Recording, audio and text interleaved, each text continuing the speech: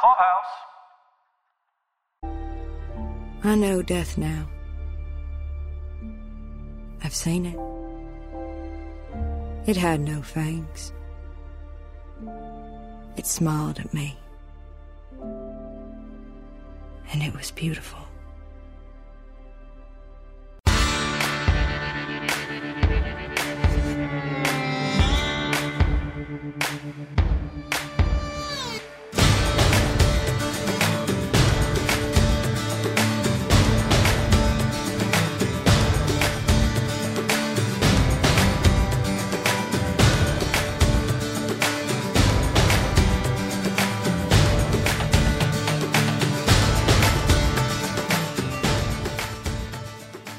Welcome to Pod Clubhouse's coverage of 1883, a prequel series to Yellowstone. This is Caroline. And this is Mike. Tonight we're discussing the 1883 season finale, This Is Not Your Heaven. Tonight's episode was written by Taylor Sheridan and once again was directed by Ben Richardson. Just a community note, please join us on Facebook in the Yellowstone 1883 and 4/6's discussion and news group to discuss 1883 and then the whole universe of Yellowstone shows. We've got so many to talk about now. I know. I still haven't made that change to make it 1883, 1932, and 4/6's. Maybe it's going to be Yellowstone and all of the number shows discussion group. Exactly. And all the numeric shows you love. Right. We'll have the 4400, even though it has nothing to do. It's not by Taylor Sheridan. Oh my gosh. Any show that's like, numbers from CBS, that procedural, we'll just, anything with numbers in it, we're going to have. Just a reminder, you guys, we assume that you've watched this episode. This is the big finale, so there are deaths. We don't want to spoil anything for you. So please, if you haven't watched the episode, go watch it and then come on back and listen to us talk about the episode, discuss. We don't recap the whole thing, so we might leave out some of your favorite parts, but please feel free to reach out to us through Pod Clubhouse or Pop Culture Review, and we're happy to talk to you guys about it. Ongoing discussion. Finales. Always a difficult thing in any podcaster or recapper or reviewer's life. How do you deal with a finale? I gotta tell you, I'm proud of us for getting this out in such a timely fashion. You and I usually sit on finale episodes for weeks. Yeah, well, it's because it's so hard to say goodbye to our characters that we've grown and loved. I know. As soon as I started to say it like that, I could immediately heard the song. Yeah. So I've podcasted for 6 years, and every single show that we've covered, when the finale rolls around, I'm like, we don't need to do it. We just wait. I have other thoughts. I need to think about this more. And this was one of those. I watched this episode once.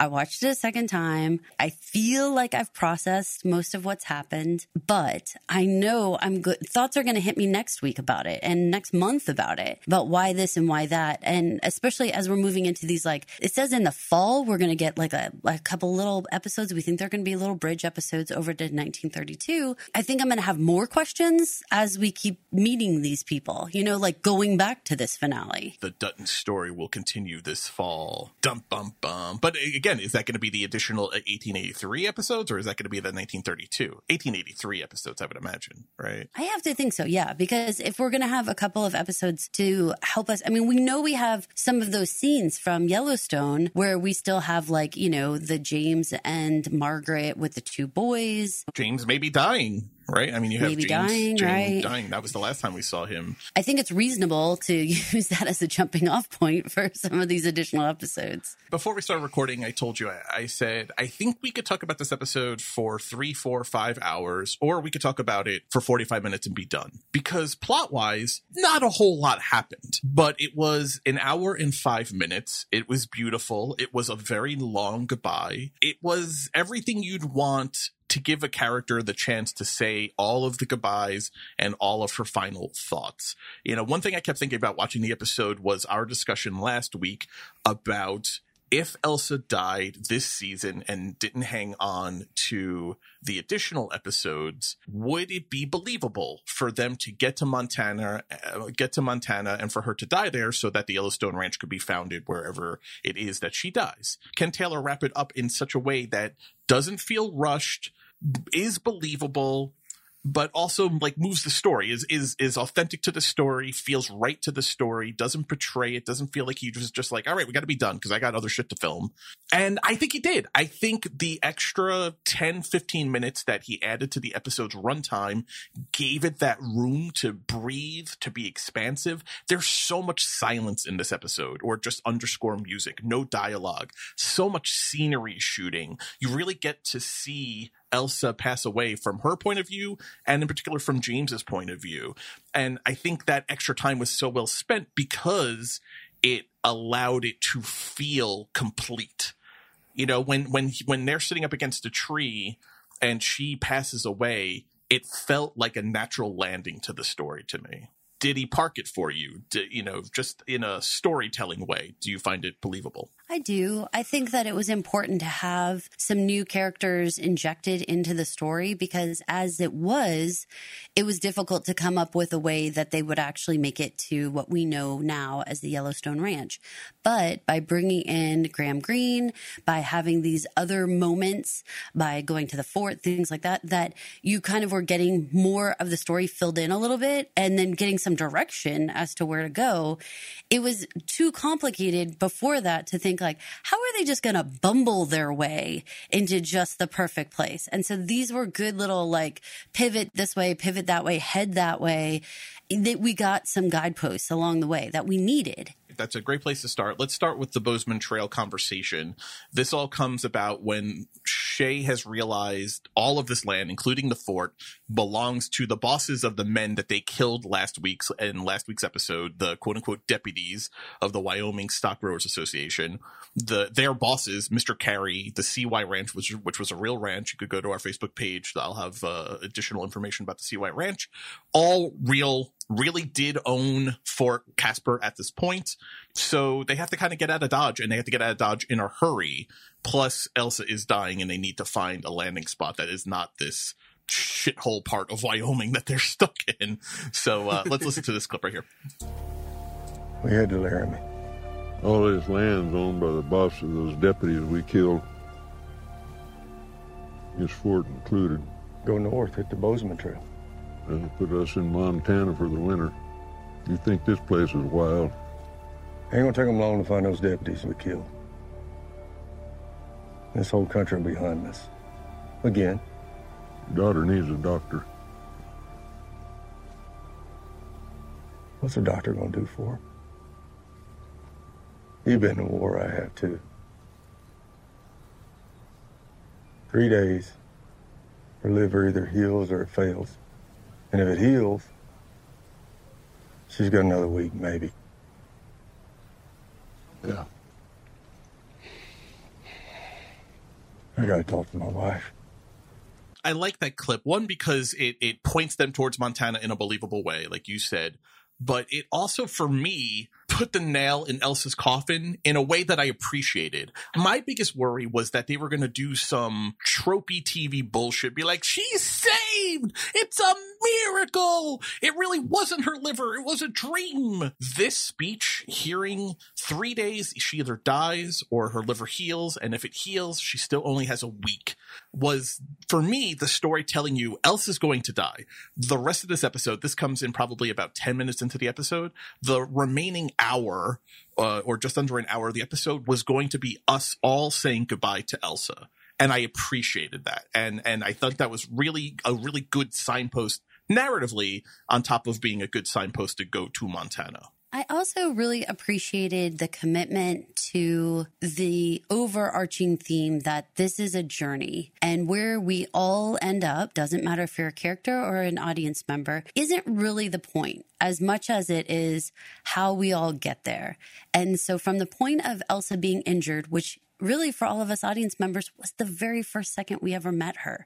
We saw her get hit by that arrow. The rest of this was all just the how we got there and then how it actually played out. For me, I don't feel like Taylor did anything other than deliver exactly what he told you he was going to deliver from day one. You are going to see Elsa, this wonderful woman, pass away. and how it goes on, the way that they say their goodbyes, the way they treat each other during the goodbyes. We didn't have a huge fight between James and Margaret. We had words, don't get me wrong. There's frustration, there's anger about the situation, but grief too. I mean, there's living grief. Yeah, right. But not like this is going to bust their marriage kind of moment, so it was important. How things are handled is so important in those types of moments. You're right that they gave this episode so much room to breathe. The sweeping shots of the trees for me weren't like filler as you might feel in other shows. It was actually like the opportunity to just exhale, because when you come back to the scenes with the people, we're cutting off legs or we're saying goodbye to a main character, whomever it is. Like, so we needed those pauses, within this, like, kind of like a beautiful symphony. Like, you needed the rest stops just as much to kind of breathe and then be ready to go to the next movement. Because it was a lot. For as quiet as the episode was, there was a lot that really did happen. Light on plot, dense in emotion and impact, right? I mean, this is the kind of episode that will stay with people. You'll remember the certain things that you felt, a particular goodbye scene or the final scene under the tree or her heaven scene with Sam. Something is going to stay with you. If you liked this show, if you liked this journey, if you liked Elsa's story, this episode is going to stay with you for a long time. Well, and as much as we're saying that not a lot happens in terms of plot, that only works if you only count plot as like big action moments. Right. But in terms of finding out where everybody ends up and also going through, several character deaths, that is a lot. For any given episode of any other show, one character death would be enough, but two or more, is like, that's right. A lot. One thing I'm going to give Taylor Sheridan a lot of credit for, because shows constantly fail to do this and always piss off audiences. And I'm sure there are going to be people that are pissed off for doing this, but he gave tons of closure. It's hard pressed with a straight face, if you're being fair, to watch this episode and then say, well, they didn't resolve anything. He crossed almost all of the T's and dotted almost all of the I's at the end of this. And those few things that were not resolved, I'm sure, are things to be resolved in the additional episodes. I believe you're right. Yeah. Yes. They did a year time jump. I really wanted to see the start of the Yellowstone house, the one that we see in 1893, right? They've had a year there. That cabin has to be built or somewhat under construction. I was really hoping for that, but we didn't get that. Okay, I'm sure we're going to see that in the next clips, that house. Maybe not at the very beginning of it being built, but I don't need to see the foundation. But I mean, if you're being a completist, right? If you're like, I want the every ounce of what these people did for a year, what did they eat on day 3, then that's a thing. But I don't know how you watch this and be like, what happened to so-and-so? Oh, we know exactly what happened to them. Everyone was accounted for, even the poor separatist pioneers. Yes. Well, and I want to remind all of our audience members that because this is a show within a way larger timeline, a lot of people may have just stumbled upon 1883 and started watching it, having never watched Yellowstone, having never really been invested in where we're going with this story. So for you guys who are listening, I want to give you guys sort of that heads up that this was just a period of time in the much larger Dutton story that a lot of us Yellowstone watchers already are so invested in. And we were okay, I think, you and I coming in, that we were just going to get snippets along the timeline, filling in some blanks of the Dutton story. We weren't going to get, like how you were saying, like the day-to-day, the every second. Like, that's not how family stories and histories are told. They're just told in these chunks of like, this was a significant moment in our family's history right here, right now, this particular period of time. And they wrapped it up, you're right, as much as you possibly can,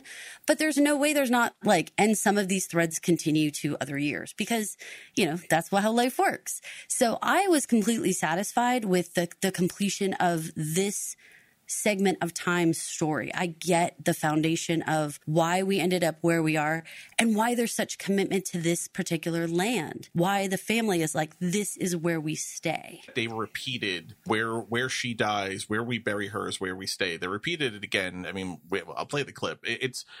They restated it here, and I think it had even more impact than when we heard it last week. Because I think when we heard it last week, James and Margaret were at the very early stages of acknowledging that Elsa was going to die, and they were talking, but not in a way where her death had weight or as much weight yet, because it wasn't as real.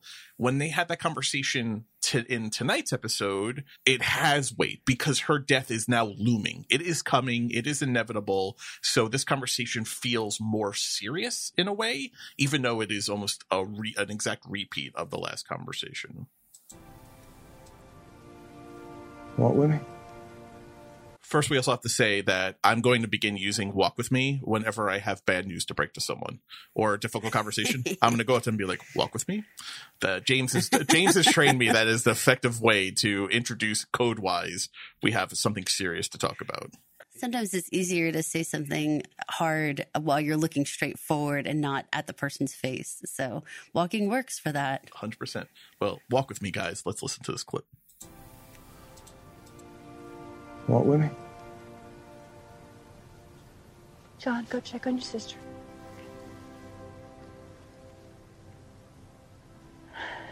We can't wait it out here. Why not? Doesn't matter why, we just can't. Ain't no doctor can help her. Nobody can.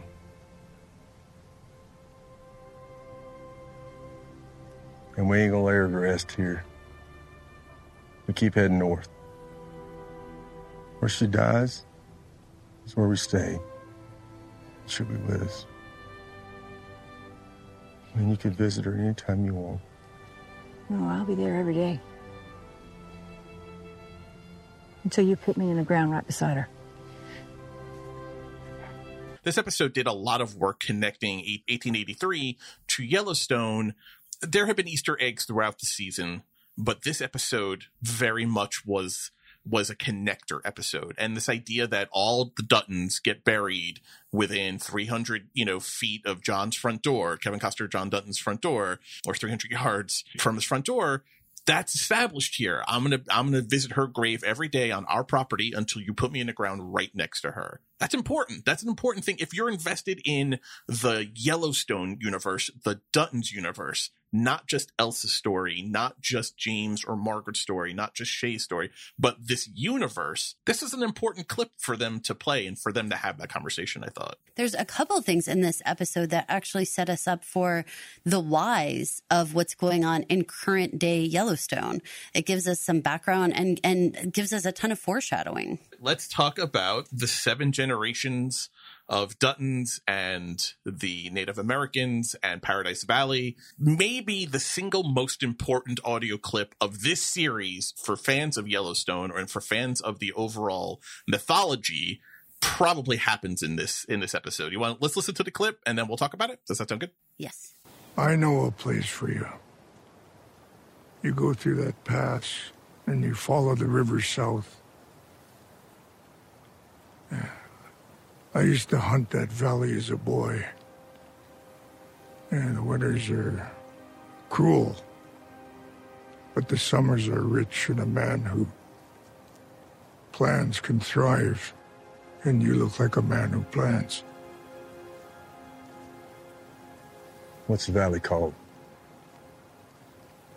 I don't know the word in your language, but it's, when you die, you go there. Heaven. No, there's another word. It's not it. Paradise. Yes. Paradise, yeah. Good name. But you know this, that in 7 generations, my people will rise up and take it back from you. In 7 generations, you can have it. Someday, my family might seek to hunt that valley. And if they do, you remember me. And you let them. Your family can hunt the day I get there and every day after. Good. There's something so calming about Graham Greene's voice. Oh, my That God. makes me feel like he's so wise. And, for us, I think being kids of, 80s and 90s, that Dances with Wolves connection between Graham Greene and Kevin Costner hits like extra home. I don't know if it will for everybody, but I feel like for us, for our generation of kids, it does. And you just want to listen to him and be like, yes, we should do everything he says. Like an ASMR video. He's, it's just very comforting, his voice. Even his introduction, I have the clip, but we don't need to play it really. But I recorded it really just because it was so gentle and calming. And he's talking to Shay about, oh, she's hurt, and we have to get like a doctor for her kind of thing. And like selflessly, he doesn't know that this has not been the experience generally that they have had with the Native Americans. Yes, the Comanches didn't attack them, but it was transactional and it was much more aggressive even than this. This is just super peaceful, and there's a young woman here and she's hurt and we can help and let us try. And he jokes with Elsa in the clip, it must have been some kind of war. And she's like, oh, yeah, it was a great one, just very, what a great introduction for Spotted Eagle. So sweet, so grandfatherly, so just like you trust everything he says. Like, I have no doubt that James and Elsa are going to get exactly where Spotted Eagle tells them to go, because I have no doubt that his like goodwill will like protect them all the way there. Yep. He's that like powerful for me as both a character, but just his voice. So let's talk a little bit about the ramifications for this, because this is an important thing for fans of Yellowstone, but it's an important thing for the Duttons. So whether you may never even seen an episode of Yellowstone, you don't care about it, that's fine. This is important for James and Margaret and for the family and world that they set out on this journey, that they left Tennessee for, that they went to Fort Worth, that they traveled all the way north for, that their daughter died for, that Claire and Mary Abel died for.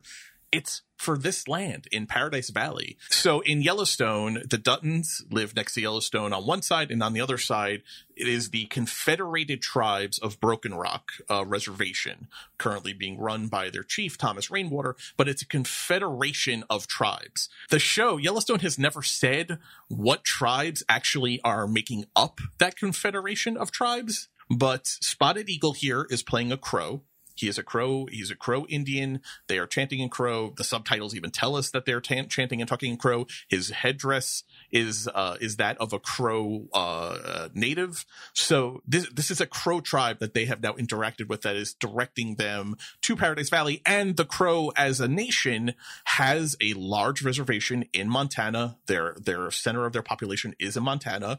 So it makes sense. So it is interesting. And my guess would be, and maybe we'll find this out in season 5 of Yellowstone, one of the tribes that make up the Confederated Tribes of Broken Rock involve Crow descendants, if not Crow people themselves, because it makes sense, right? It's just narratively it makes sense. It also seems to me that my guess would be in that 1893 flashback we got in the first episode of season 4 of Yellowstone, the unseen dying father, probably Spotted Eagle or someone related to him. I think so. I think because he says something about having hunted there, as a boy, and then there's that connection, and it, reminds us again when we have that little flash, and it's from, you have to watch Yellowstone to see that part. Yeah, I mean, that was the connection I was getting. And I think get into our 7 generations, because that's something that a lot of people are definitely confused about and trying to piece it together. And here's the thing. If you're an audience member who's like, I do not understand how many generations we are removed from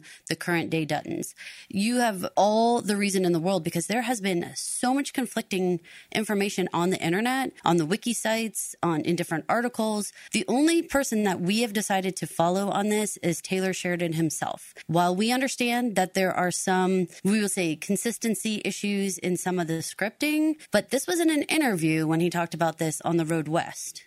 James is John's great-great-great-grandfather. Now that's straight from him. So we understand that, every other article over different points of this season have listed it as anything from great-grandfather, great-great-grandfather, and then some reference the great-great-great-grandfather that Taylor Sheridan mentions here. So we are following Taylor Sheridan's interview in the Road West. And if you're taking that people and these pioneer families had at least their first child young, I mean, look at Margaret and James, right? She was pregnant at 17, 18 when she had Elsa. Go by an 18-year-old for your first kid. The math actually works out really well without a lot of finagling. But a generation is typically, in the abstract, a generation is understood to be 20 years. When you're talking specific genealogy, your generation is each level of kids. Stick with me here. I know this is an auditory thing, so it's hard to visualize, but we'll have it up on the Facebook group. I'll make a little chart. James and Margaret are the first generation. Their kids would be the second generation. So that is Elsa, that is John, and if Spencer, who we only saw in a flashback in Yellowstone season 4, turns out to be a third child, then he is the third child of that second generation. Let's follow little John. For simplicity's sake, he's a kid that's alive. We know about him. When little John grows up and has a kid, that child will be the third generation, and James will be his grandfather. When John's son has a kid, James will be that child's great-grandfather. When that kid has a kid, James will be that kid's great-great-grandfather. That will be Dabney Coleman John Dutton. When Dabney Coleman John Dutton has Kevin Costner John Dutton, that makes James his great-great-great-grandfather, and that makes Kevin Costner the 6th generation of Duttons. So where do we get 7 generations? Well, John Dutton and his wife had kids. They had Lee, they had Casey, they had Beth, Jamie. I actually rewatched the first episode of Yellowstone, but in the first episode, they established that Lee is 38 in 2018. So that has Lee being, as the oldest child, he is born in 1980. So just putting the time together, that makes the Casey, Lee, Beth generation the 7th generation of Duttons, and is also the generation now at which the Broken Rock Reservation, the Confederated Tribes of Broken Rock, are now fighting to get the land back from John Dutton. Almost like a prophecy, whether it was written down by Spotted Eagle for all of his descendants to see, or if it was just some kind of prophecy that he's making in this episode. It's come to pass, and it has come to pass at the 7th generation. Now, there is an 8th generation, and that is who, Caroline? Because this is your theory. I want you to explain it for those people that didn't listen to our Yellowstone season. Which we have great hosts over there, Sheila and Steph, and we thank them so much for their coverage for Pod Clubhouse. I was just a guest on this one episode, and for some reason, we got on this topic of what is going to happen with the ranch. Like, what's the end game for here? Really, without very much information to go on, I just said, I really think that Tate is the one who's bringing together both sides of the sort of like the white man plus the Native Americans coming together in one person. And we have this opportunity with Tate to finally figure out a way to put land back with the Broken Rock tribe, and then also retain, the Dutton traditions, if you will. I really latched onto that theory with nothing to go on. So when Spotted Eagle said that 7 generations, my little heart was like, oh, what? Like, I know I started doing the same exact thing you did, which is like start counting on my fingers as quickly as possible. Like, how many generations are we and where are we at? And when I realized like Tate is the obvious one, the 7th generation now is starting the struggle between like the push and the pull on this land so hard. But the 8th generation is where I think we can see some peace. And really, there's a lot that happened with Casey that makes me feel like, his conversation about what was happening with the land, you guys, if you're remembering, if you are watching in that finale, there's so much going on there that is making me feel like, wow, they really tied this all together so very well. So much of season 4 of Yellowstone was done with 1883 in mind, and 1883 definitely had season 4 of Yellowstone in mind. Over the course of the series of Yellowstone, John Dutton and the show have dropped hints or have said things about the history of the ranch. They have alluded to why, or that the ranch and the land that it sits on is more important to them than just normal attachment to your property. It holds a special place to them, as have the Confederated Tribes of Broken Rock. Who has the right to the land? Whose land does this belong to? Does anyone have a right to the land? And if so, who? Is a persisting conflict in the show. I don't think it's a spoiler to say it's an overarching theme of the show. Season 4 really started to get down into the history, at least from the Dutton side. There was a lot of talk from John Dutton about his forebears, without being so overly specific, but just talking about the general sense of the Duttons are rooted in this. When Spotted Eagle says to James, "You look like a man who likes to plant," I laughed because the Duttons certainly are planted in the land of Paradise Valley. I mean, it is a metaphor for the ages for him to say that James Dutton is a man that likes to plant. He has literally planted 140 years of history in this land, you know? Tate's father is a Dutton, and his mother is a member of the Broken Rock Reservation. He has the blood of both of the people who lay claim to this land flowing in him. That's why it is so important to pay attention to this clip from Spotted Eagle and to think about all of the things that are going on in Yellowstone. This is not the Yellowstone podcast. We have a separate Yellowstone podcast, but it's important. It's important to understand why this warning from Spotted Eagle, after telling him where he can set up his family, is so important. James says, after separate generations, you can have it back. He's kind of flippant about that. I don't know that he thought he was making any kind of contract or formal pact when he said, "You can have it back." I think he was just being so thankful that he could take his daughter somewhere to die. I don't know that he was thinking through the ramifications of 7 generations from now. Yeah, but man, I don't know. You're a lawyer. I mean, was that a verbal contract between the two of them? No. You don't think so? Even though Spotted Eagle was like, "Good, I hope you remember me." Like, you don't think that there was like some sort of agreement there? No, No, it lacked almost all of the components of binding contract. Obviously, the Crow and Spotted Eagle and his descendants took very seriously. But again, I'm not sure, is Spotted Eagle making a prophecy there, or is he just saying, this is our standard deal? Like, we say you can live on this land for generations, and then, like, we've got scrolls upon scrolls of people that we're going to come fucking, like, mess up and try and take their land back after generations. 7 is such an interesting number. It is so far removed from the person standing there. Seems like, why wouldn't they instantly agree? Like, gosh, sure, 7 generations from now, go ahead. That's exactly James's reaction. He's like, 7 generations? I'm trying not to get my daughter dead here, Like, I don't want my daughter dead here. Remember, James, right before that, James says, if I don't find a place to put her for her to die, I'm going to be living in the sagebrush with you, Spotted Eagle. Like, James just wants to get going somewhere. He's not thinking about 7 generations from now, which is funny because all the Duttons do in the modern day is look backwards. It'll look back in their 7 generations. So really interesting. I think it's so important for the story of the Duttons and the land and this overall universe that Taylor Sheridan is building. Maybe not so important to Elsa's story, maybe not so important to the specific characters in this show, but uber important to the Duttons. It's not Elsa's timeline. It's not the story of Elsa. It's the Dutton story. We did get so immersed in this tiny little family of James and Margaret and Elsa and Tiny John that walking away from them now feels like this is wrong.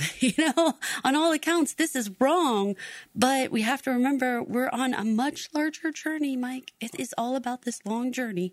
It is very much about the long journey. I think it also helps explain why James is so cool to allow to bury the father in the 1893 flashback, because it's only been 10 years since he had this conversation. So I think he could still remember one day my family may show up to hunt on your land. This feels like that falls in that category. Bury Spotted Eagle or one of his descendants or one of his relatives on the land is very similar to you're going to allow us to hunt on your land if we show up. And James is not a confrontational person. Remember what he says to the Comanche when he's looking at the conquistador helmet. He tries very hard to make it clear, I'm not the conquistadors. I'm not trying to take your land. I'm just trying to get through here to find a land for my family to be on. James is not looking to be a conqueror. He just wants to find his own piece of land for his family to have. Let's talk about the endings, because this episode is so much about endings. Let's talk about some specific characters before we circle back around to Elsa again. Let's talk about Shay, because I think Shay is going to end up being a very controversial wrap-up. How are you feeling how Shay and Thomas leave things, Caroline? How are you feeling about how they wrapped up Shay's story, his actual specific story? Controversial is a good word to describe the situation, because Shay, again, told us from the very beginning his intentions. And the entire time we hoped that he would change his mind. He told us this was his last journey. He told us that he had full intention of going to that beach, showing Helen through his eyes, and then being done with this world.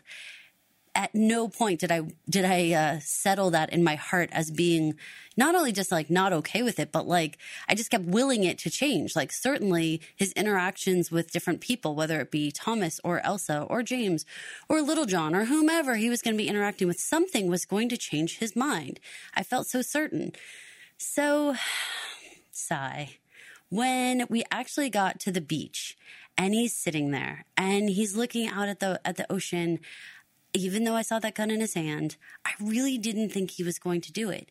Even when I saw the hummingbird come, and I thought hummingbirds are not commonly found at the beach, I thought, okay, is this like the little sign of life, the little energetic hummingbird that's like, don't do it. There's still a lot to live for. Like, look at all the beautiful things and all the unexpected things in nature. And then he does it.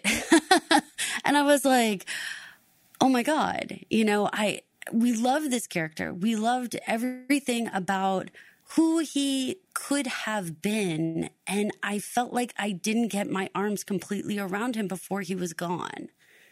What did you think? Did you expect that gun to go off? I didn't.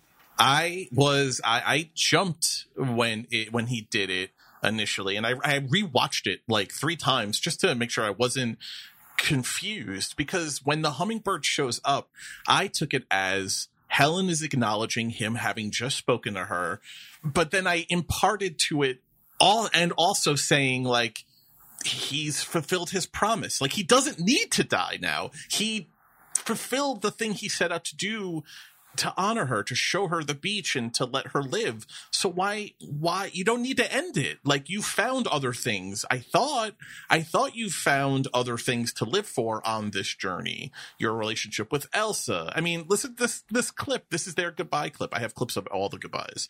This is the goodbye clip between Elsa and Shay. Hope you prove them all wrong. Hope you laugh about this in 20 years. Laugh at all of us for doubting you. Well, if I can't, come meet you on the beach. I'll save you a spot. Now, listening to that, I'll save you a spot on the beach of death makes total sense, right? If I can't outlive them, then I'll come see you on the beach and we can stare out, I can take one eyeball and Helen can take the other eyeball and we can stare at the beach together. Well, and hold on. So did that make you think, I thought the first go round, I thought the hummingbird was Helen. And then the second go round, I felt like the hummingbird was Elsa, because she said, meet you on the beach. And it seemed like Elsa was better represented by this little flitting hummingbird with all this energy and so colorful and so bright and so out of place on the beach. Rules don't apply to Elsa. I mean, James says that. Rules don't apply. She does her own damn thing all the time, and she's lived a life like no other. So why wouldn't she be a hummingbird on a beach, the most unexpected of places? I love that. I hadn't thought of it. That makes so much sense. That makes so much sense to me. And obviously with him taking his life, then because if Elsa was the only other thing for him to live for, then she's gone too. He's lost his daughter. He's lost his wife. He's lost his surrogate daughter. Maybe his story really is done. And you know what the other foreshadowing I had, this little moment? Do you remember, it was I think 2 episodes ago, when I groused about why would they have this adult man say, I'm going to go where you go, to Elsa? Why would they say that? That seems so silly to me. Remember, I was angry about it. I was like, that's so ridiculous. Why would this man say, I'm going to follow this teenager? I remember. I disagreed with you. It seems so silly. But now looking at this, if that's Elsa flitting around on the beach, giving him the sign, I'm gone, he said, I'm going to go where you go. And so then he makes the decision to go ahead and go through with it. To me, I was like, I think that was foreshadowing. I wasn't supposed to pick that apart as like an older man following a teenager. It was like a total rethink.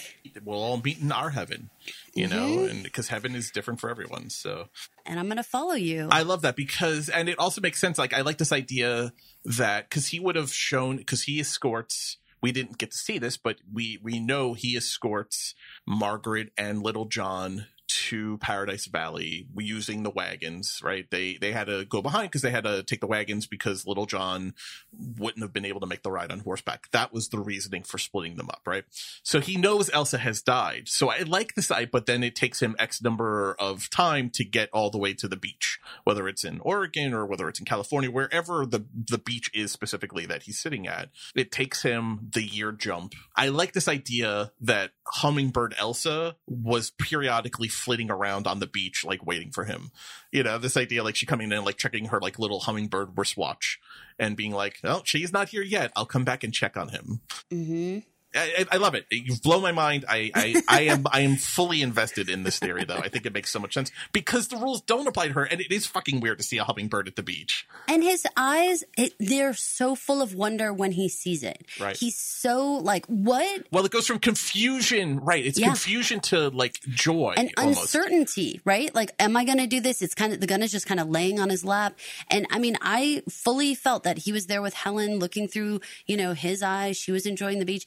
And then this little flitting, energetic little thing comes along, catches his eye. His eyes light up like, oh my God, this is a sign. And then he decides to do this. Oh my Lord. I love it. One of the themes of this episode obviously is death and how we deal with death and what does death mean? How do we contemplate death? And Elsa, in a vulnerable moment with her father, talks about her biggest fear about death. All those people from Europe don't speak our language. Don't know anything about this place. Risking their lives over rumors and dreams. Rumors and dreams built this whole world, honey. Every inch of it. I want to know my greatest fear about dying. It's being forgotten. And I can't understand why, because I won't be here to know anyone forgot me.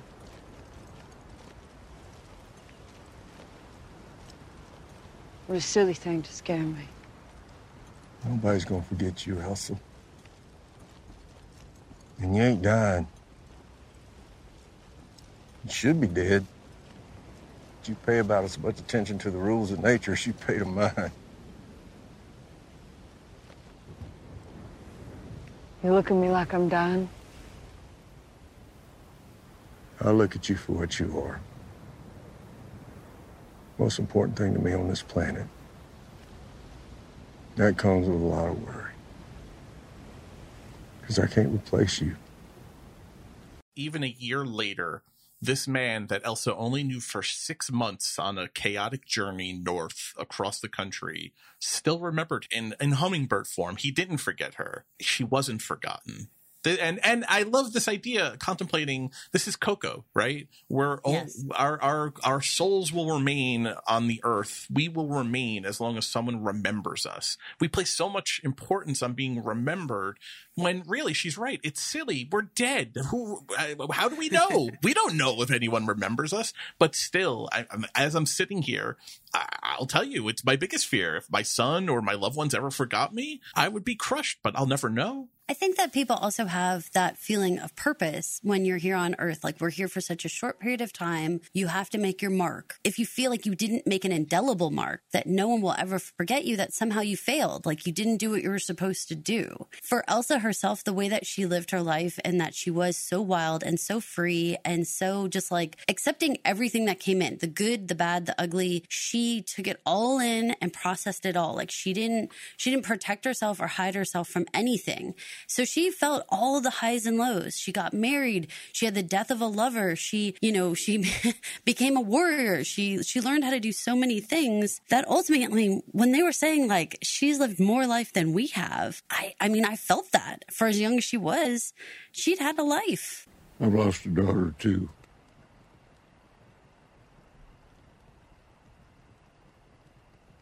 Tell McCombie will blame herself. Think it's your fault for giving her so much rain. Maybe it is your fault. But I'll say this. I've watched this girl for the last 6 months, and she has outlived us all. I'm 75 years old, and she has outsmiled me, outloved me, outfought me. She's outlived me. She's outlived all of us. I hope someone, when my time comes, can say that I outsmiled them, outloved them, outfought them, outlived them. What a beautiful eulogy to give before she's even passed away. And true on so many counts. And now I do want to point out, we're doing the thing that everyone does when someone passes away. We have our conversations, on recording here. So we can go back and be like, remember all the things we said about Elsa, how she can be frustrating and she would wander away and was the narration too much, all that. And we are 100% canonizing this child now. Now she's the Saint Elsa who just lived such a beautiful life. And yet, we went through all these episodes with her being like, oh girl, I don't know if it's too fast to move to Sam. What are you talking about? Things are beautiful in a tornado. Why are you making out with that man? We had our frustrations with her, but she's getting the full sainthood happening now, because once you look back on all of it and her life is going to be so short, then suddenly making out in a tornado is like, girl, just go for it. Whatever. You're going to be dead in a couple weeks. So just do your thing. Right. Exactly. Why begrudge her anything? The beauty and the burden of being human is when we get the gift of hindsight. We get to look back on her life and be like, woo, she lived a chaotic life. But you know what? Who never judged her, and who, other than just feeling selfish about losing her? James. James doesn't have to worry about going back and being like, well, I said some harsh things about her. He was her rock from the moment she jumped over the train railing and ran to him in the first episode, literally until her dying moments. She was the relationship. He was her blanket. He was her blanket. That baby, when she said, you be the blanket. That hit my heart. As a parent who devotes so much of my time to my kid and thinking about whether he's okay and whatnot, the father-daughter story, which is a father-child story, really hit me hard. Watching James sob so much in this episode, watching him deal on the front lines really got to me in a way that I didn't expect, but also didn't surprise me. I did find myself wondering at the end of the episode, there is very little interaction between Elsa and Margaret in these final times. At least there's very little on-screen moments between Elsa and Margaret as they're preparing to say goodbye to her. Did that bother you? Did it surprise you? Are you okay with it based on what their relationship was? I'm okay with it because I think it's important that you qualified that by saying on screen, because we did have little nuggets that just let us know that these were happening in the background, like finally having Faith Hill herself sing on camera. That was amazing. Having Margaret sing lullabies to Elsa quietly in the background while the actual scene was James and Shay talking. Little moments like that, you knew what was happening, and you knew that she had done this probably every night, since all of this happened. So there was these implied quiet moments, these implied quality times between each parent with her, that while we didn't see it all, I'm very comfortable feeling like Margaret had a lot of time with her as well. He only sings for the kids. Not for you?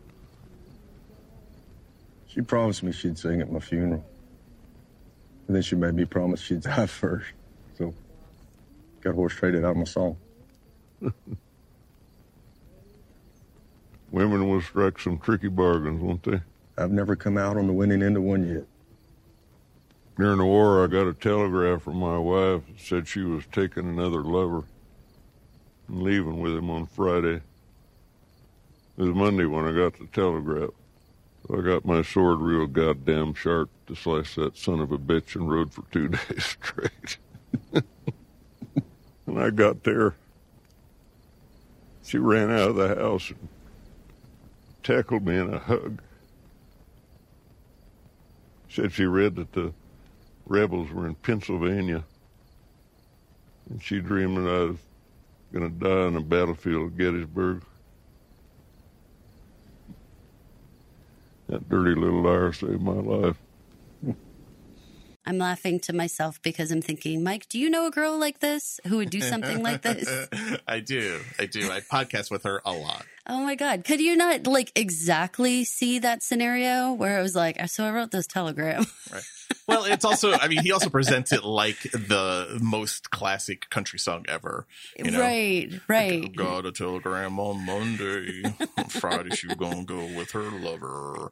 Listen, we need more Sam Elliott laughing, by the way. He just cut right to my soul when he laughs in that clip. He's like, oh, that dirty little liar. You know, like, she saved my life, you know. Oh, wives are tricky. Caroline, wives are tricky. Women are tricky. Yeah. But you know what? The love between him and his wife in those couple sentences that she knew he would ride for 2 days straight. She knew he would come right away to get in the middle of this situation. For as little as we really learned about Shay and his family, really, we knew how much he grieved her, but we didn't really know really their relationship. That little story told me everything about how they played, you know, like what their romance was like. Man, I was all in. Again, why it hurt my heart to see the ending for Shay the way it was. It was like, damn, you know? Yeah, but now he gets to be with her.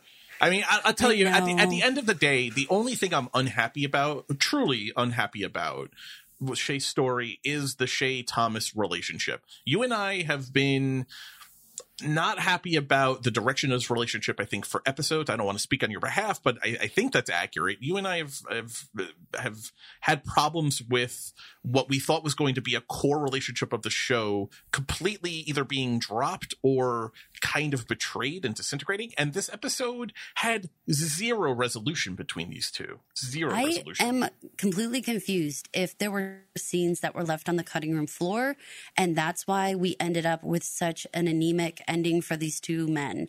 I mean, we came in with them. They were partners. They were businessmen together.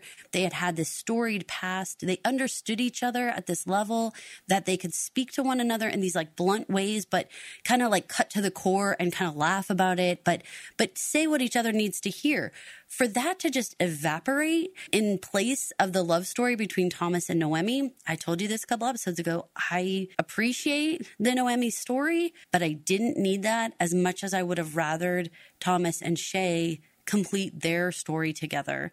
However, having said all that, the only way that Shay gets to complete his story, and especially if you're okay with how that went, is to have that splintering of Thomas and Shay. I would not have wanted it to be in a fight. I would not have wanted it to be with any harsh words. So if our choices are, in order for Shay to complete this mission that we were told all along he was going to complete, him and Thomas had to go on separate paths. I'm glad they did it amicably, because otherwise I would have felt like Thomas never had to know. You know what I'm saying? Like we all just left cool with the situation. For all the stories that they wrapped up in the complete way in which they wrapped it up, I mean, they took the time to show us pioneers being murdered and raped to death that we don't know the names of. I feel like they could have spared a handshake of, Captain, thank you for everything, you know, this is where we part ways, kind of thing, even at the Native American camp. Do something about it, because honestly, the last interaction these two have is cutting off Joseph's leg. The last interaction before that is this clip. Wait, we go with you. Show me your leg. Show me your leg.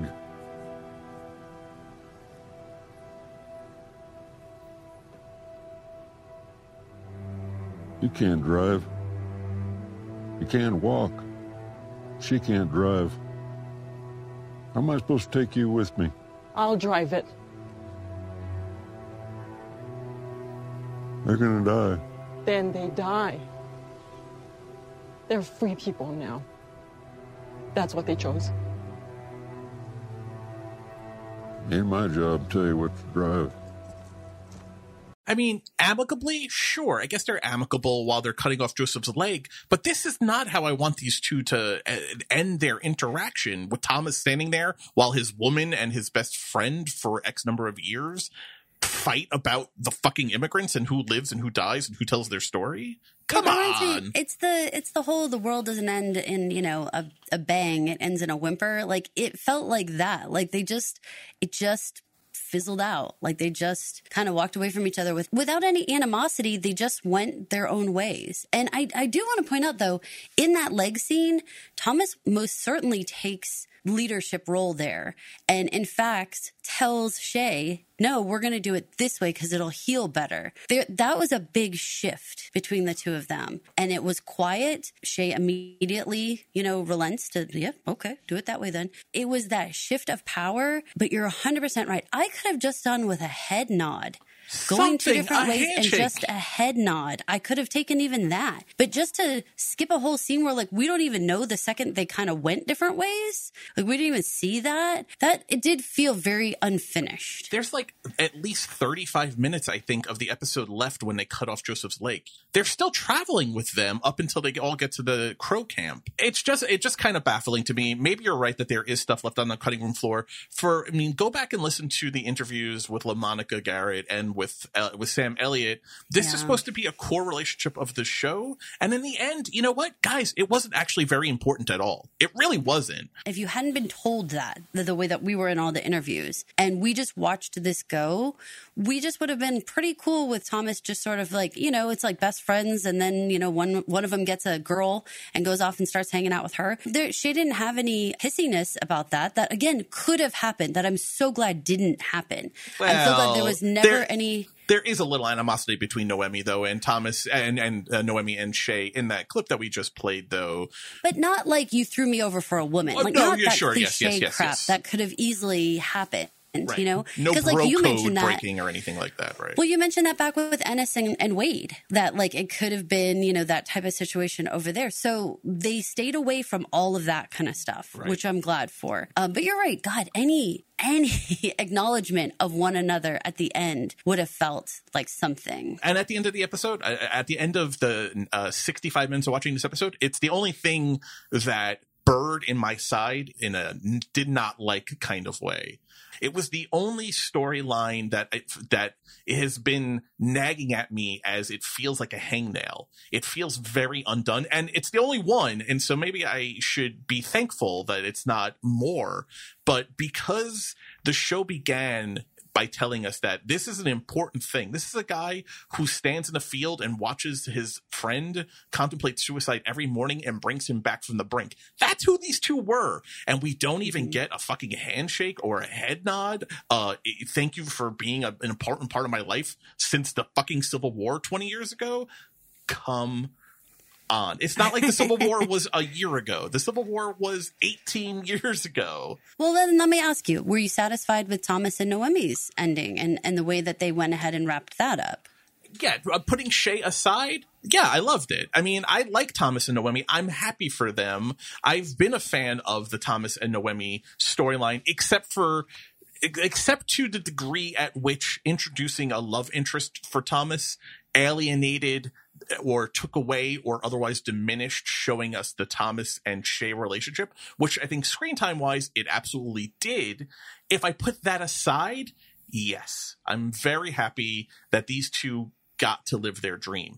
I would have traded out the conversation between Thomas and Noemi about the boys not talking very much to Noemi for a conversation between Shay and Thomas. I could have skipped the "you're the precious egg" conversation for any type of conversation between Thomas and Shay. 100%. But since you brought it up, let's listen to it and talk about, because I'm not sure if Thomas is just being nice to her here or if what he's saying is legitimate.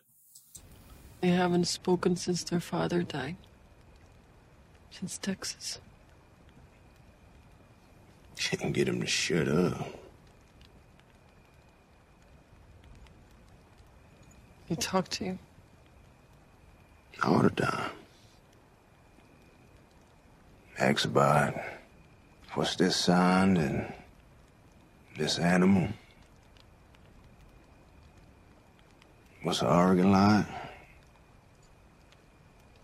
They won't talk to me for months. Guess I blame me too. Ain't blame. They just don't know what to say. After all they seen you go through. It's the journey that keeps them from talking with you. To them, you this John Egg. They terrified it's gonna break. They talk to me because they couldn't care less if I break. I think she's got the right of it. I think the kids blame her, or to the extent that kids are processing death and kids can process death and they need to assign blame. My gut instinct is if they haven't said, and I don't think we realized this, that the kids have not said a word to her since Texas, since her father was killed in the Claire Mary Abel raid, or the Mary Abel raid that when Claire killed herself, which is when Noemi's husband died. Am I being too cynical here, too hard on her? Is Thomas got the right of it, you think? Maybe it's the hindsight thing. Like, as she was living it, she was feeling like it was blame. But looking back, maybe they were so uncertain what to say to her to begin with that it was one of those things where, you didn't say something in the first hour and another hour goes by. And before you know it, the whole day's gone. You didn't say anything. And like, it's not like they meant to or that they're angry with her necessarily, but just they're little kids. And apparently she wasn't doing much to try to explain death or grief or anything with them. Like, she was just sort of like leaving it out there. And turns out they were getting what they needed through Thomas, asking all these questions and having all these conversations. So it's not like, if you look at it from their POV, it's not like they were sitting there silent all day. They actually were having all these conversations. I don't want you or anyone to think I'm blaming her for the kid's reaction, but it seems to me, if I'm her, I'm thinking the same thing, that they don't talk to me because they blame me. I get why she has that point of view. I'm not saying obviously she's not responsible. Fucking Claire and her dumbassery was responsible for Noemi's death and all of the husband's death and all of those deaths that day with the bandits. But from her point of view, I totally get why. And what do you do? Like, I'm barely struggling to stay alive. I'm learning how to fucking shoe horses and water them and stuff. And I don't know how to talk to my kids through grieving. Failure on all sides, I guess. Also weird that Thomas hasn't mentioned, hey, I don't see you talking to your kids a lot. I talk to them constantly. They've been together for 6 months now. I talk to them constantly. They don't seem to chat with you ever. That's weird. We're just learning about that now, 6 months in.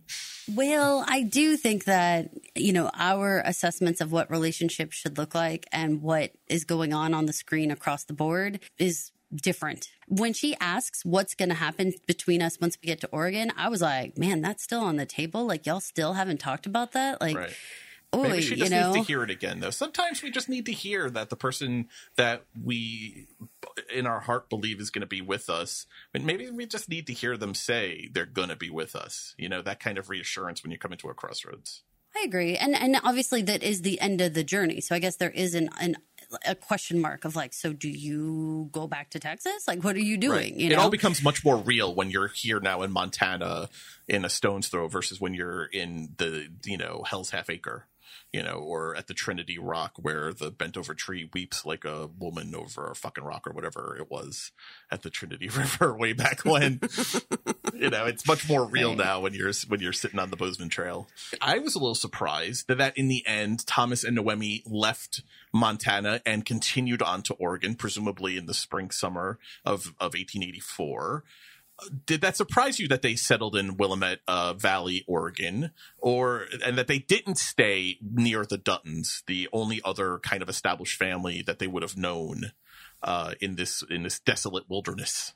Yeah, it did surprise me. It's something I want us to put up on the bulletin board as like is this location going to come up again? Is this somehow more meaningful than we're getting right now? Because it doesn't make sense. Why wouldn't you be like the next grouping over? Like, I would be the next staked area next to the Duttons. Why wouldn't you?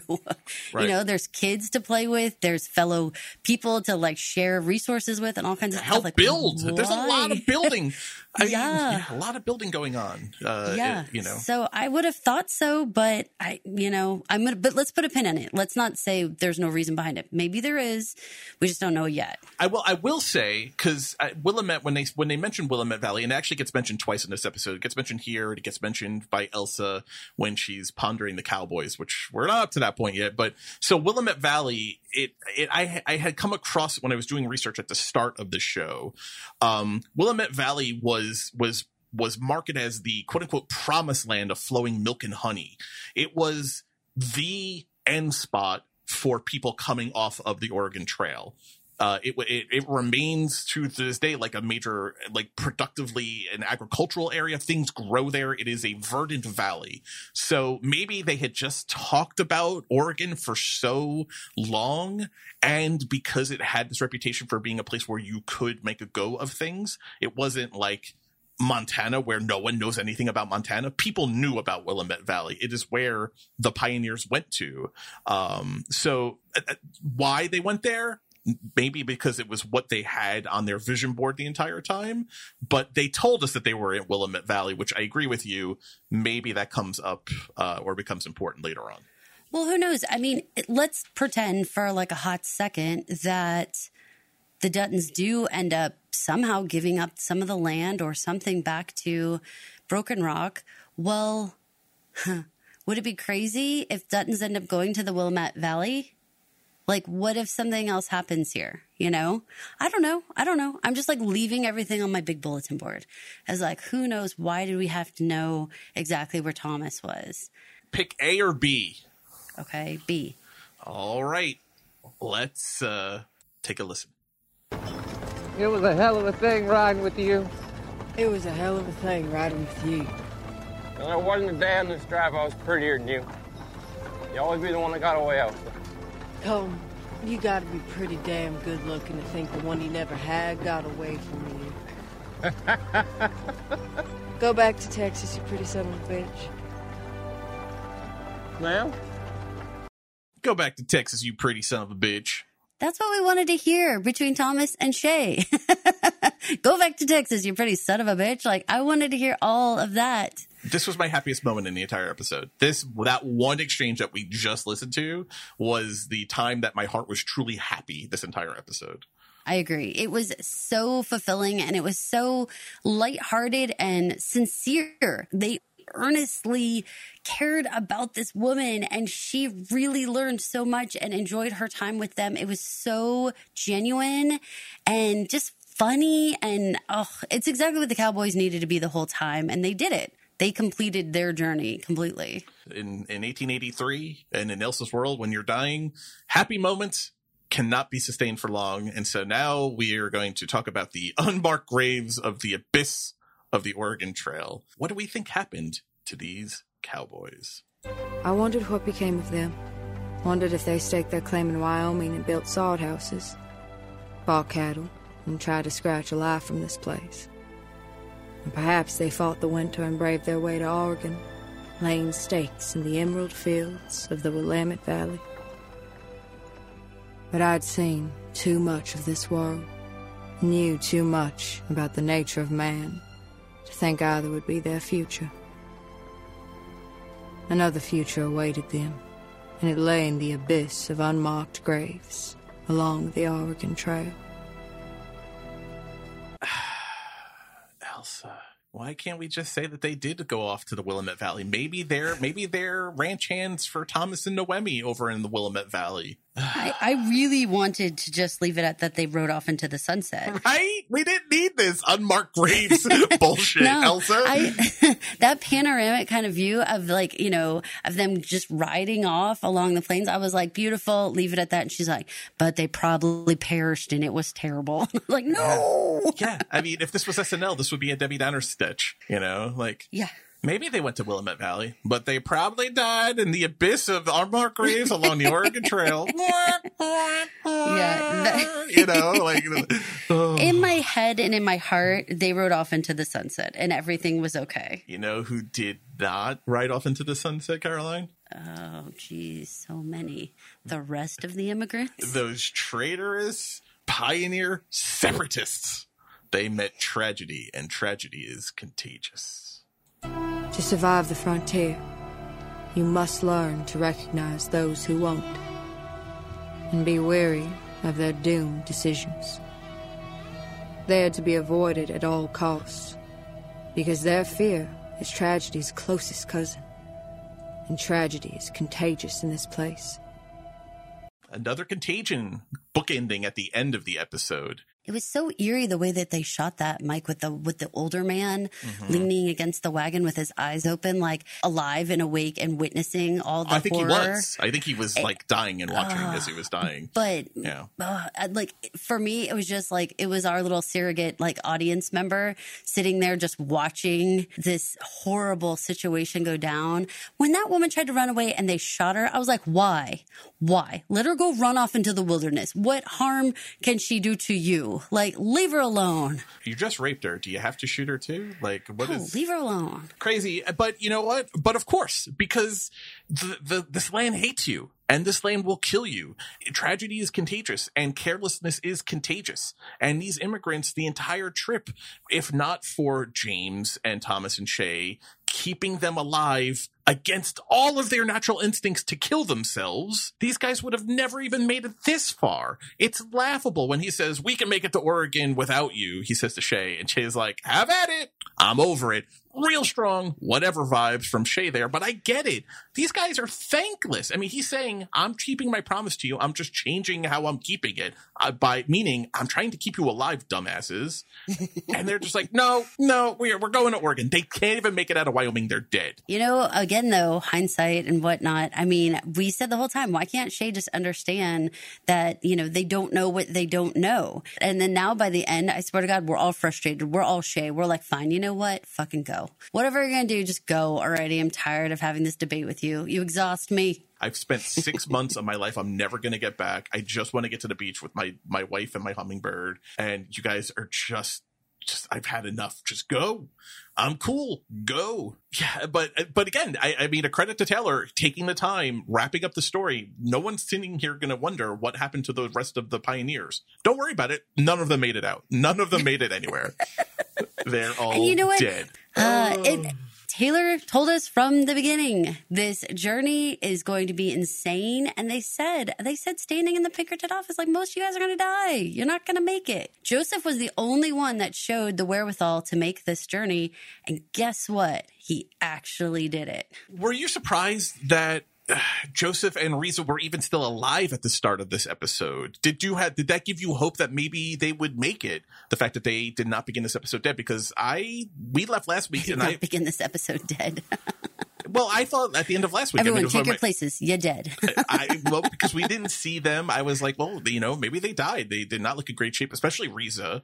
I was surprised to learn that she was still hanging on after even a couple of days since the end of last week's episode. Do you remember last episode we were discussing predictions, and I said I felt like there was going to be a call for a gruesome medical procedure because it was important to show the audience how medieval this surgical type move would be. Right. We thought it was going to be Elsa, surgery for Elsa. But no, yes. I didn't. Oh, no, that's right. I'm sorry. Yes, right. I said it was going to be someone else because they needed to show the justification for James and Margaret to just resign themselves, that they wanted her to die without ripping her open, without having a surgeon rip her open. And because this was all going to be so gruesome, keeping Joseph alive in order to show how horrible a medical treatment would be for someone at this time. And now this was an appendage, not like for Elsa where they would be ripping open her torso. This was so disgusting. I had to look away so many times. I watched the episode several times. I kept looking away. I was hiding my eyes. I was muting it at some points to be like, maybe this time I can just see it, but I can't hear it. Other times I can hear it, but I can't see it. Like, I don't think I've actually watched it, seeing it and hearing it all at once. It was so gross. Like, I couldn't. My stomach just went like, ugh. So what do you think? Was that successful in justifying the Duttons' decision to not proceed with medical intervention from a surgeon? Well, I have in my notes here, if you're playing Pioneer Bingo, you can now cross off leg amputation from your card. But no, you're 100% right. This is the reality. And again, I give all credit to Taylor. He wanted to tell an honest story, and the honest story is not a pretty roses, smells like Rosa story. The story is sepsis. The story is people die in the carriage while you're sleeping next to your loved one. I mean, when he rolls over and he finds Reese's eyes open and she's left this, and she's passed away, my heart broke for him. But also, of course, that's how that story is going to end. When they cut off his leg and I watched it, I made myself watch it. I felt like I owed it to Joseph and I owed it to the story to watch it. You know why the scene works and why it's a genius scene? Because they don't omit anything. From the moment they decide to amputate his leg, we watch the whole thing basically in real time, except for the drinking. Not believe that knife going into his skin. But they setting like the table. You know me. You know me. Oh no! I know. There is no way. I assume you had Jack watching this for you and giving you clip notes. Jack is my son, you guys, so that's extra funny. Like, Jack, just tell me when it's over. So I could not. When I was like, I know. Okay, I understand TV. I understand special effects. Caroline, this is a fake leg. You understand squibs. You understand like all kinds of things about setting up little bloodlines. This is all. And I was like, nope, can't do it. Can't do it. I mean, they take you through the whole thing from him getting drunk and talking about his PTSD from the Franco-Prussian War, which, what? Joseph was a soldier in the Franco-Prussian War? Like, he has PTSD. He knows about the screams overcoming the bombs. Wow. What a development for Joseph here at the 11th hour when he gets super stinking drunk, all the way through holding him down and going into detail about how they all have to hold down a wrist and put their weight into it and talking about how they're going to cut it and looking at James and say he's going to try and buck you off his leg when he wakes up. And do we make him unconscious? Like, the detail they went through drew you into it. And so when they begin to cut and then they cut off the leg and then they throw it into the grass and then they bury it so he doesn't wake up and see his leg, all of it, it's so visceral. I felt like I was there. I felt like I was supposed to be holding down one of his other leg or his wrist or something. I felt like I was around that campsite. And then they add in Elsa coming out right afterwards and being a little delirious drunk, being like, Are we in Montana? Like, what's up? I'm hungry. She's like, I'm glad I didn't get shot in the leg. Yeah. I was like, oh, girl.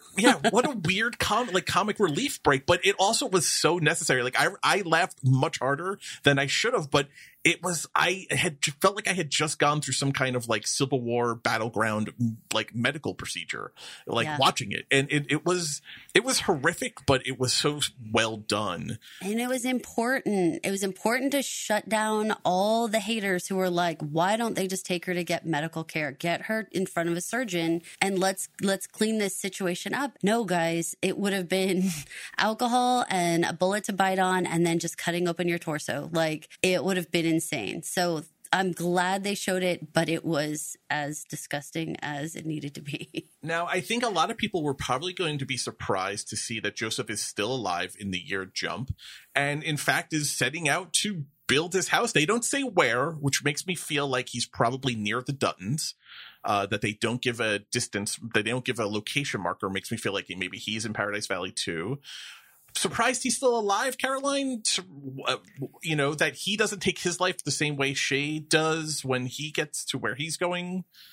Maybe not take his life, but just surprised that, again, infection or something else didn't get him. I mean, now, when he was a two-legged man who was healthy and able to run away and do all kinds of stuff, he still got bit by a snake and managed to get injured in other ways. So now looking at him, I'm like, wow, I mean, now you're doing this even with less. You don't even have a helper. You don't have your wife anymore. So it's not even like you have anyone looking out for you or helping in any way. So I was super impressed. And to be honest, we watched this the first time with screeners. I didn't see the 1 year later portion on the screen. So when I rewatched it, when it actually aired and I saw 1 year later, I was like, oh my God, he made it this long. Like, that was actually a surprise for me that it was a whole year later. He wants to honor Reese's memory because, remember, at the end of the day, she really embraced the pioneer spirit. That was really the last arc for her after all of the trials and tribulations that they went to. Remember, they were used as bait and she screamed at him, what is this place? Where are you taking me? Through all of that, at the end of the day, she really embraced the pioneer spirit. He told her, you could be the cowboy, I'll drive the wagon. She was really the one who seemed more into this at the end of the day. Here it is, though. She's gone and he has the wedding rings, right? He's still holding onto hers. He's taking his off and he's going to work. And my feeling is it's that the drive to honor her memory and to make it come true. This dream, this American dream. Remember, she says to him, "We're not German anymore. We're American now." I feel like that is what's propelling him. And I give him all the credit in the world. I feel like he's going to be building that house forever by himself with one leg, with no helpers. He's doing it. I mean, he's going to work, and he is a carpenter. It is his trade. So I maybe we get to see that the Duttons come and help him out. Maybe they have a bond and a friendship and a relationship that stays. I would love to see that continue on. We do have a handful of episodes, so we don't know where this is going to go. What did you get of the significance of the wedding rings? Am I off base? Am I just being a sentimentalist here? I think partially it seemed like it was like he was ready to move on. You know, like he hadn't staked his land yet. And so it was like there was like that the twofold of like taking off the rings and then staking the land. Like, this is my adventure now, alone. And sort of like coming to some sort of acceptance of that. That's sort of where I got. You know, I guess if another woman settler comes along, now he's single. Well, I actually took it more he's a professional and he probably doesn't do his woodworking with a ring on. Maybe, yeah. You know, just as professional, his profession, he probably wouldn't work and handle wood and the hammering and stuff with a ring on. It probably would be cumbersome to his finger. I mean, has this whole time he's been like living in a wagon alone and hunting and like real curious how this all worked out for him. It makes Thomas and Shay's conversation about cutting the leg in a certain way because it'll heal better more important. The fact that he's still alive a year later and has not given over to infection or to anything else like that, or gangrene or something like that. Also, my headcanon is he had to have stayed close to someone. I think it's impossible he did this by himself. So he had to have stayed close to the Duttons, or maybe he is in Oregon near Thomas and Noemi. My guess is he's near the Duttons, because he threw in with James, right? At the end of the day, when Shay was like, "We're going to go to Denver," he was like, "No, I'm following you, James." So my guess is he ultimately, instead of going to Death Beach, decided to stay close to the Duttons. Death Beach. Would be my guess. I mean, that makes sense to me. And in that spirit, James has the know-how of how to build things. James and Margaret and Littlejohn, as he's getting older, have the ability to actually do things. So you combine them together and you actually have skills coming together to help you. And it makes sense to have a craftsman in the mix, right? To build this beautiful place. Right. James may know a lot of things, but he's ultimately a farmer. He probably doesn't know how to build a house, whereas Joseph probably knows exactly how to build a house and just maybe can't do it. Maybe not as beautiful a house, right? Right. I would love to find out that somewhere in the modern Yellowstone ranch is a cornerstone with, Joseph the immigrant, his like name engraved on it somewhere. That'd be pretty amazing, actually. That would be very, very cool. All right, well, let's get into the death of Elsa. Elsa's last ride. One, I think the makeup department should submit this episode for an Emmy.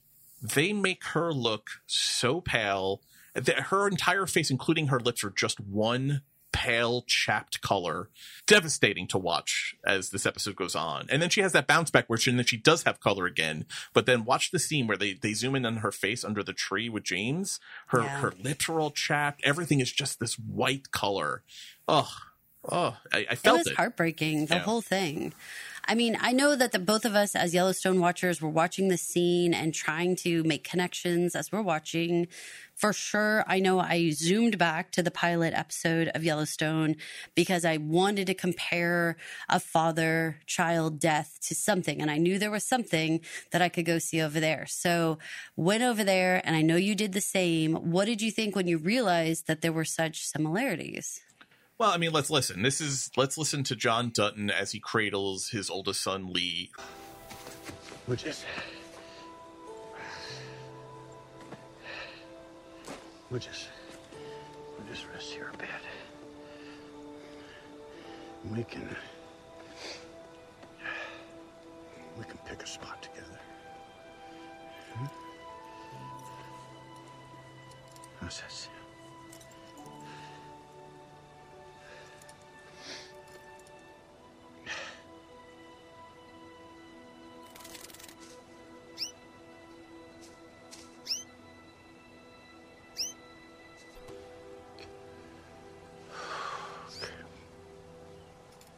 So things in that scene to pay attention to. You have John saying, let's just sit and rest a little bit.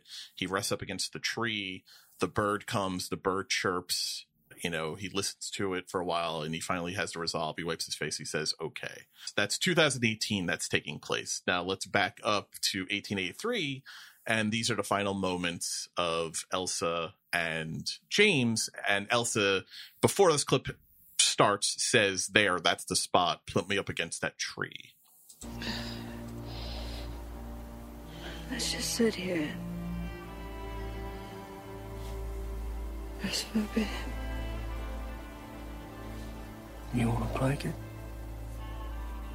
No. Maybe the blanket. The scene goes on, and she asks him, what's your earliest memory? And he tells his story. And then she tells the story of her earliest memory was about birds and thinking how smart the birds were, because they would peck the wet ground and pull out worms. And then a bird comes, much as a bird comes to John and Lee, a bird comes to James and Elsa and chirps. And she says, how smart you are, birds, how smart you are. Very similar. And again, the show has done this a couple of times in important moments. I'm thinking of James and Little John with blooding the boy, and when he kills the deer in the hunting scene early on in this season, with Tate and Casey and John in Yellowstone. The show has done really good job mirroring these important Dutton moments. When you went back and watched it, what was your thought with watching the similarities between the scenes play out? I thought I remembered the words and I thought I remembered the actions, but the bird was the thing that kind of was like the little like linchpin for me. I was like, okay, I'm totally right. These aren't just like similar scenes. They are like identical scenes. It made my heart happier, I guess, in a way, because I felt like the traditions clearly had been passed down in some way with the Duttons. There was something we talked way at the beginning about sort of like DNA memory, genetic memory, and all those types of things. And I felt like we were seeing all that play out, and I was good with it. I felt comfortable with what was happening because it was familiar. I had seen it before. These actions, these habits, whether they're consciously aware of them or not, are ingrained in them. When Spotted Eagle tells James, you look like a man who plants, this is what he's talking about. He's not talking about corn or wheat or grass or soy. He's talking about this. When your loved ones die, you will go find a tree and you will hold them and you will cradle them as they leave this earth, and you will hear a bird sing, and you will be part of this land. Your blood goes into this land. Your bodies go into this land, and it all is a cycle.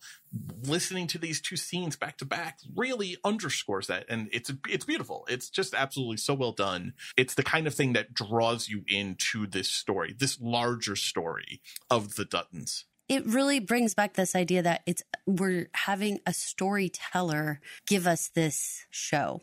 Because a lot of times, you have a writer, you even have a team of writers who are working on, creating all these different circumstances for the characters and blah, blah, blah. But this was like a beginning, a middle, and an end of a story that we were experiencing. When he can go back and bring in those nuggets from the other show and sprinkle them through. And again, that's just such like a big gift for those of us who have followed both shows. You get that little like, warm and fuzzy, like, oh man, I see how this worked out, and I see how it continued in the family. It's so successful as this very short, just 10 episode season. And for all intents and purposes, series ending. We have a little, this little bridge we think that's going to happen of just a handful of episodes. But that's all we got with these people was 10 episodes. And we had to fall in love with them. We had to care so much about them, and we had to let them go. I think it was extremely successful. Let's back up, because I forgot to ask you this. At the beginning of the episode, when Elsa leads the group and they arrive at the front of Fort Casper, she has that conversation with the unbearded boys about guarding and protecting, and they're being very bold, and they say, we'll protect whoever needs protecting. And she kind of scoffs at them and says, you should spend some time outside of those walls before you make such a claim. And she falls off her horse. Girlfriend does so much falling off of her horse in this episode. It was devastating to watch. Did that scene work for you? Because I think it's meant to convey, at the end of this life, at the end of this 6 months of wild living that she has done, she has amassed experiences that are beyond her years, right? That the same way Shay says she's outlived us all, she has certain wisdom that we don't normally have at 17 or 18, depending on which script you're reading from Taylor.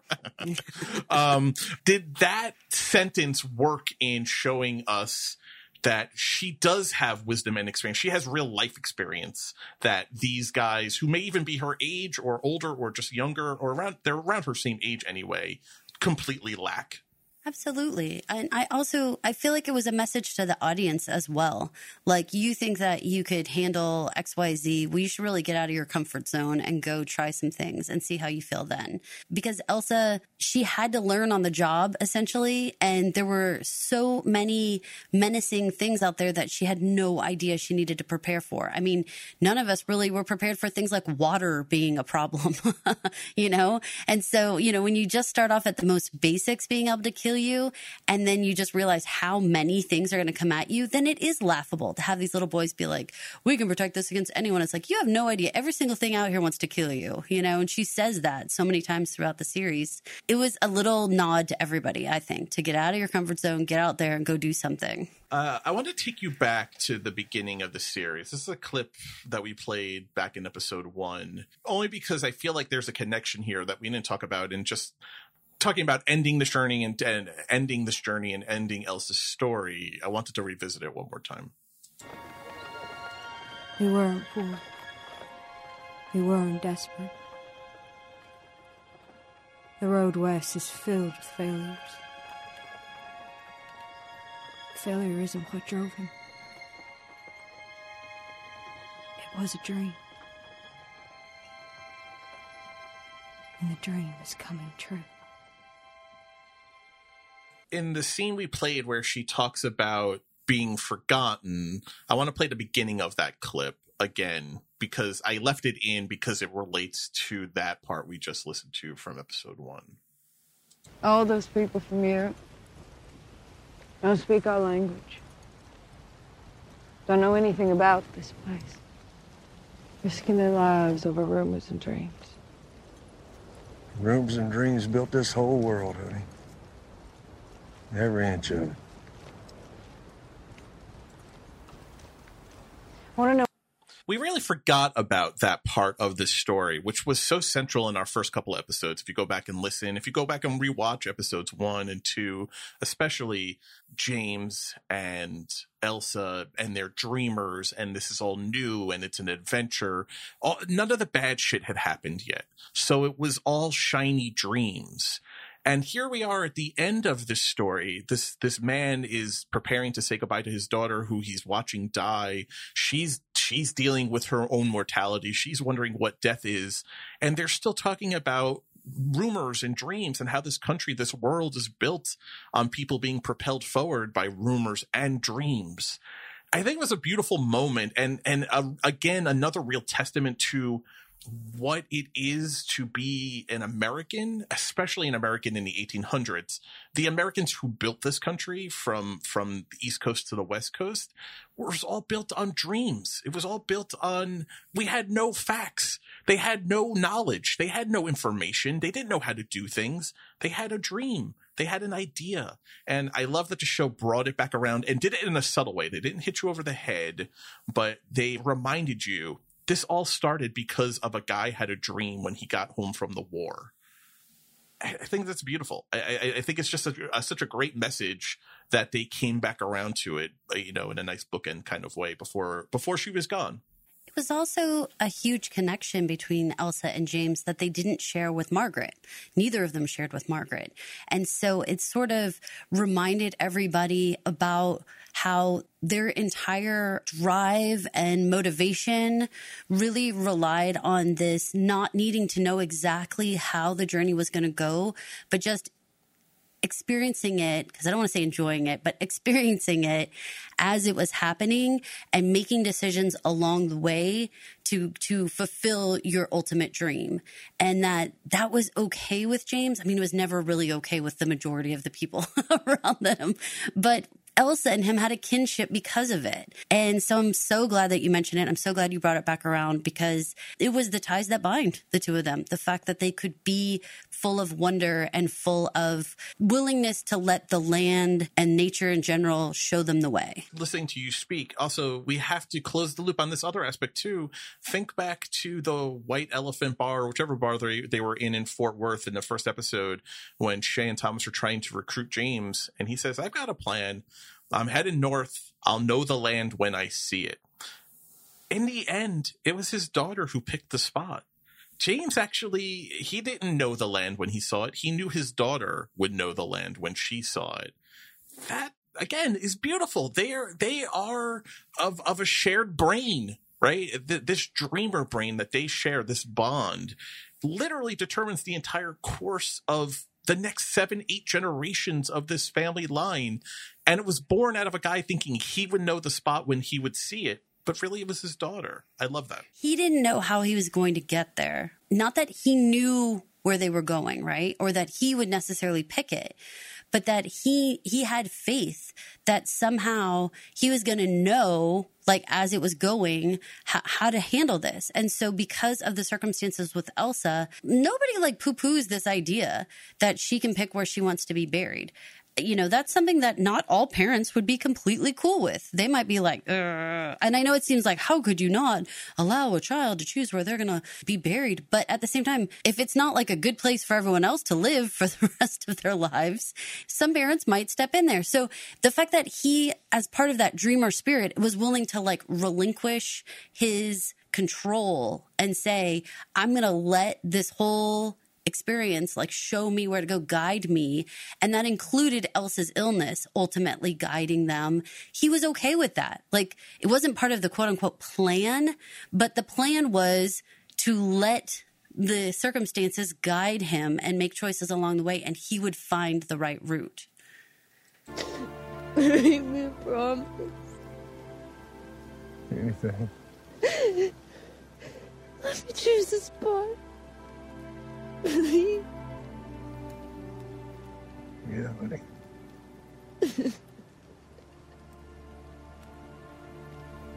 You choose the spot.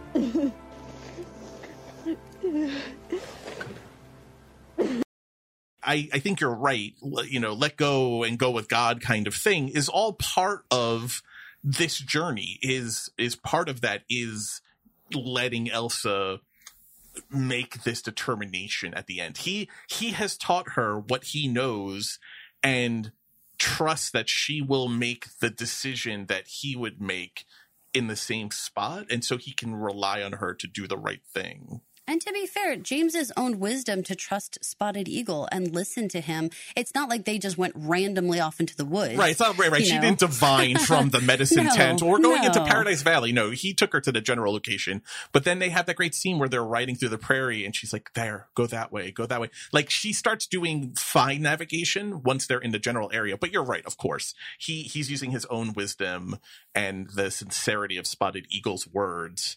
Like, that sounds like the land I was talking about back in the bar. What you're describing, paradise there, that sounds like what I had in my head when I was talking to Thomas and Shay way back when. Between the two of them, you know, they had been doing so much of the work, you know, with the cattle and everything along the way that, I don't know, in a way, James and Elsa were sort of like making decisions together in a lot of ways without discussing it. I don't mean it like they were having a little co-counsel without mom or anything like that, but they were kind of experiencing life together, that it makes so much sense that they would have been picking this spot together. Because as much as we would want to think, at least in modern days, we would want to think, oh, Margaret would be just as much about, you know, picking the land and where they're ending up and all that stuff. But she had very much taken a back seat. Like, I'm just following James, and wherever he, you know, lands is where we're going to live, provided I have a house, you know? Right. This is the conversation about trust from 3 episodes ago when Elsa first meets Sam. Remember, they're in the tent and they're listening to James and Shay argue about going to Denver or continuing to go north. And Margaret says to Elsa, my opinion hasn't factored into this at all, but I decided to trust your father. He's got a map in his head. I trust him And that's all there is to it. Like that's the decision I made. I decided to trust him and guide us to the right spot. Just because, again, I feel this is the last chance to talk about it, and this kinship and this bond between Elsa and James. I think if you asked anyone, what word do you most associate with Elsa, beautiful would be one of those words. Very much. We never highlighted this, and I actually don't think I played this clip in episode 8, but we have to remember James stopped and had this appreciation moment when he's riding the broken war horse that Sam has broken in the river for him when he's taking it on his test drive. He has this scene right here. This place is beautiful.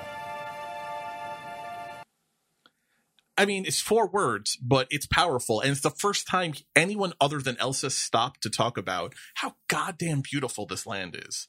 And of course, it's her father. They share the same dreamer brain. They see the world in the same hues and the same colors.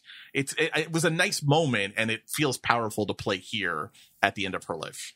It feels like an exclamation point. Like every single time she was like, and it was beautiful. Like it just feels like it was like, bam, you know? Right. Well, you have segued us into the end. We have to talk about death and Elsa's death and heaven. Let's play her final words. I'm trying to figure out the best way to do this. These are Elsa's literal final words alive that she says out loud. Let's play it and then break it down. I understand it. Understand what? I know what it is. I'm scared.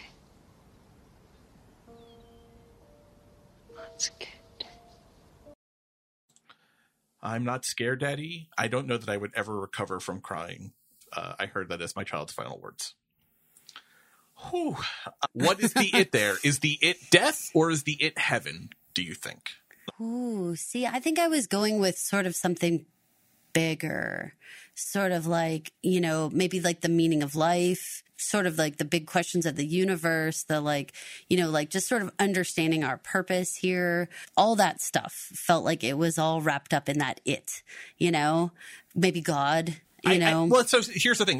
Here's my thinking. Because the show has always followed the formula of her end voiceover tended to bookend or relate back to her opening voiceover. This was the opening voiceover from how the episode began. The numbing shock of war is behind me now. Pain has taken its place. Hurts to move. Hurts to breathe. The back of my head throbs with every step of my horse.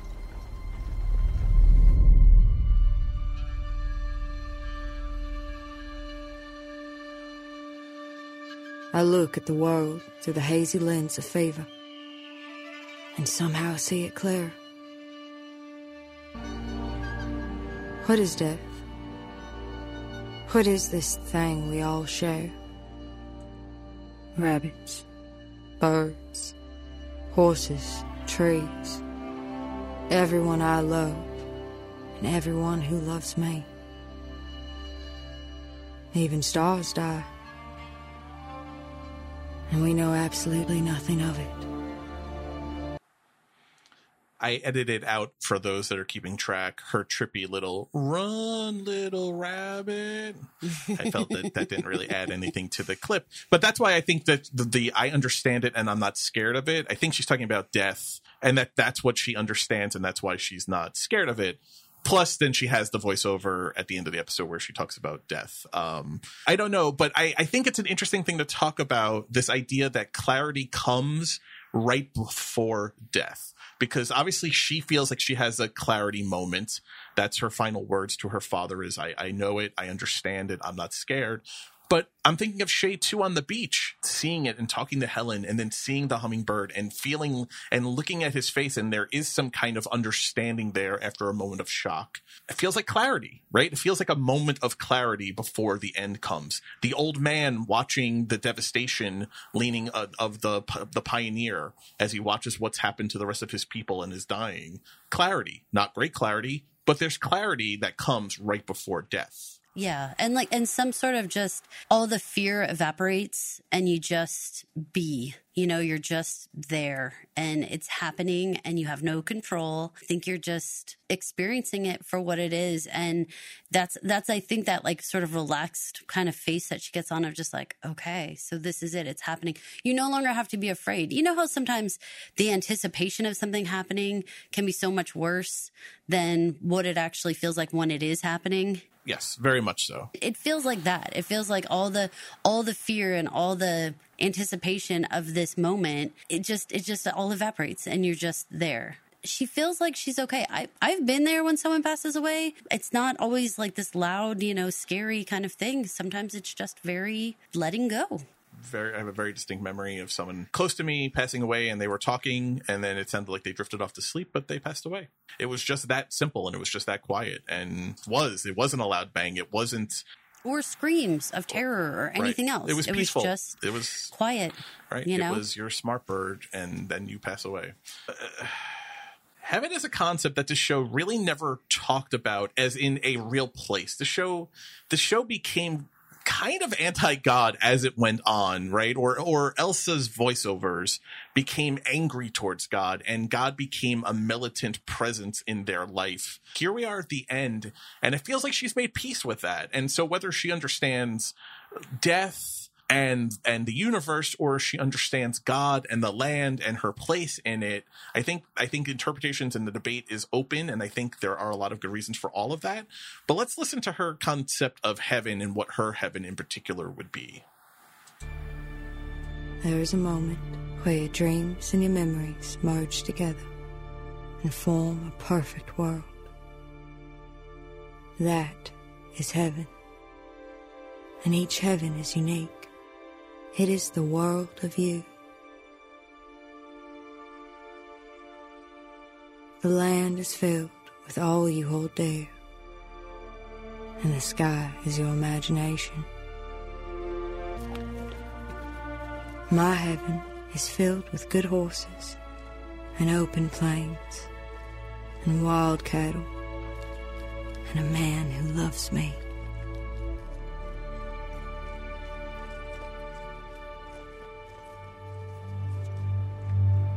Racer. It is always sunrise in my world, and there are no storms. I'm the only lightning. So this threw me a little bit, I'm to be honest, because I felt like it was too grounded in life on Earth and life on your regular life. So you go back to the relationships that you have as like, husband and wife, and to go back to, riding on the horse. Like there's some parts of that feels like if your words are, this is about your imagination and anything could be anything. Then I would have rathered almost like Sam and Ennis to be changing out as she blinked her eyes or something. Or both of them be there. I mean, not to be kinky about it or whatever, but wouldn't they both be there? No, it's not kinky. You see what I'm getting at? That's a very man-made, earth-bound concept of what heaven is, where I was expecting it to be, while yes, it's paradise, and I get that, the omission of Ennis felt wholly wrong. It did. And I didn't understand that at all. And then I also would have thought that there would have been other parts of her life that would have played out there too. I don't know. People always are excited to see about their dogs running up to them or things like that. I don't know. It didn't seem full enough for me to represent all that she would want there. I would have been happier with it if it had just been her with her horse on the open plain and the sky above her and the land below her feet and then just running free. I think it takes away to have Sam there and just Sam. If you're going to add another character, I think you need to see Ennis there. I think you need to see Little John. She doesn't say goodbye to her brother. I mean, John actually doesn't speak in this episode, but they don't have any, and it didn't jar me as much as the Shay and Thomas did, obviously, but there's no goodbye to her little brother. There's no, you're the man of the house kind of, like there's no like take care of mom and dad. It didn't even have to be like that dramatic, like in terms of like maybe he's 5, he can't maybe handle all that, but give him a hug. I'll see you when we get to the land. You go in the wagon with mom and I'm gonna go on horseback with dad, and I'll see you there, kind of thing. Something to you're saying, like bring to a close their interactions. Maybe this isn't her heaven. Maybe these are her final thoughts of what her heaven is going to look like. Okay. So then it's like the last things. It's these are her last thoughts and not actually her heaven. It's her imagination of what her heaven will look like. Because based on the right now, that makes sense to her. They say your life will flash before your eyes. Well, that's got to be a highlight reel. And we don't know what that highlight reel is actually going to look like until it's happening. So maybe this is more of her last thoughts of what her heaven will look like, because it's personalized for everyone. But I imagine if it's her perfect world, she's riding lightning like she is. Sam is there. I have to think Ennis is there. I have to think her dad is there.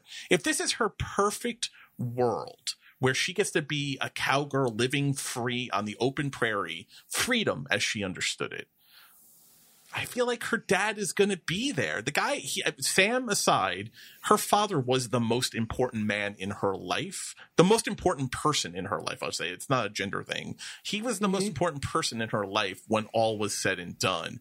Weird that he's not there riding and all of them racing or something like that. It seemed like it seemed like fan service. Honestly, it seemed like fan service. I don't know. See, I agree with the setup of like, it would be so much fun to say for her to look down the line and have it be like James, Sam, and Ennis, and how about Margaret? Else. Think about when she saw her mother riding on the horse and she was so wowed by her, like she was magnificent. And then her say something like "Ready, set, go" kind of thing, and like watch all of them ride off together. There's something about that could have been like playful and fun and I don't have like a super duper sense of like heaven. My feel is more like souls and spirit kind of feel, more than like a physical, I'm riding a horse kind of feel. But I don't know why I was so not expecting just this very earthbound, restricted kind of existence. The halfway point, for me, it was either there were going to be a lot of people there riding in the plains, because she wasn't a solitary person. She was a social person who she wanted to be with Wade and Ennis and Colton and Sam and cowgirl and herding cattle and eating buffalo heart and shit. Like, she wants to be doing that with people. So in a real afterlife, the way she's describing it in her voiceover, this seemed like an incomplete, like other people should have been like there, or sterile or something, or right? no one should have been there. It shouldn't have been just one other person. So that's why I'm saying, as we're talking it through, I feel like this is her imagination, her in her head imagining what her heaven will look like based on her earthly mind when she goes to die. Okay. And not necessarily what, like, your inner soul, your subconscious is going to generate a heaven that is different than what your conscious mind maybe is thinking of, because it's taking a wider view of your life.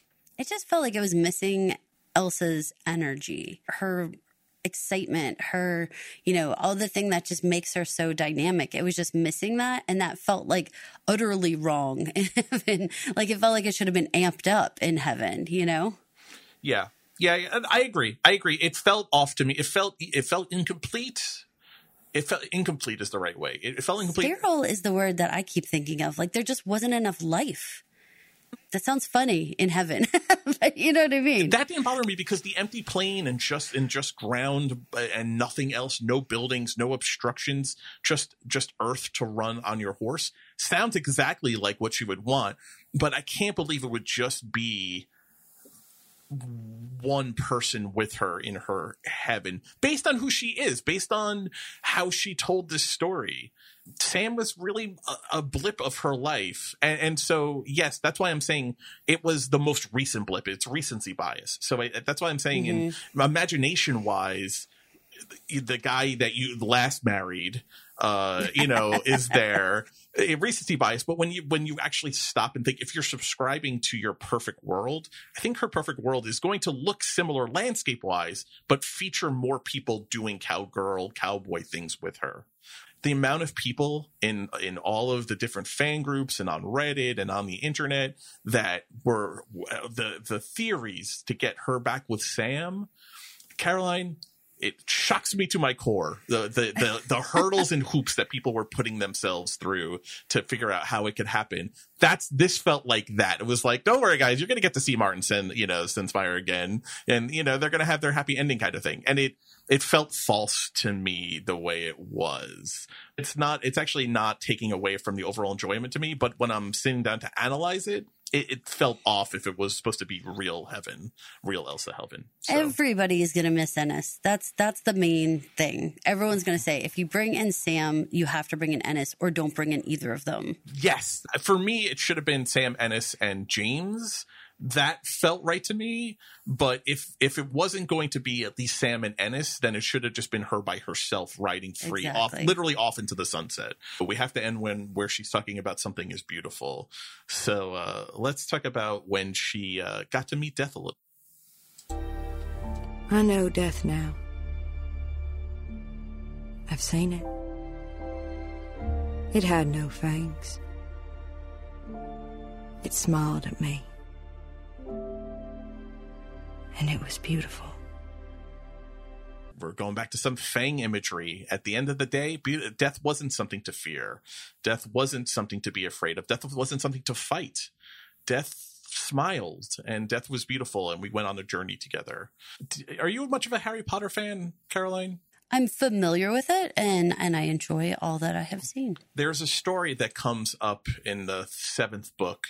It's a children's story that gets related. It's the tale of the 3 brothers. And it tells the story of 3 brothers who meet death at a river crossing. Death, kind of like the Billy Goat, gruff kind of thing, says, you can't cross. The brothers best him, and so death grants them each a wish.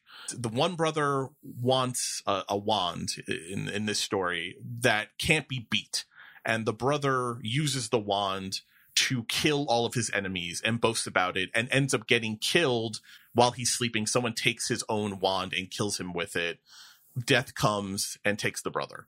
The middle brother wants a stone that can bring back the dead, because he's selfish and won't let go of them, and so wants to resurrect them. And so he turns the stone and he brings back his dead fiance or wife, and she is a tortured soul who doesn't want to be back here. It brings him so much grief that the brother hangs himself, he dies, and death comes and grabs the second brother.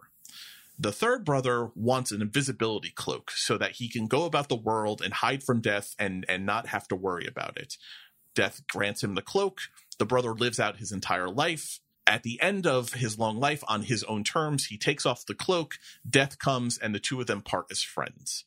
I have thought of that story when listening to her talk, this idea of when we get to choose how we embrace death and we embrace our life and we embrace our mortality, it doesn't make it scary. It makes it something where you can talk about death as someone who smiles at you, and it is beautiful, and you can part as friends, and you can leave this world, and your soul is in a good place, not in a tortured place, not in a sad place or a scared place.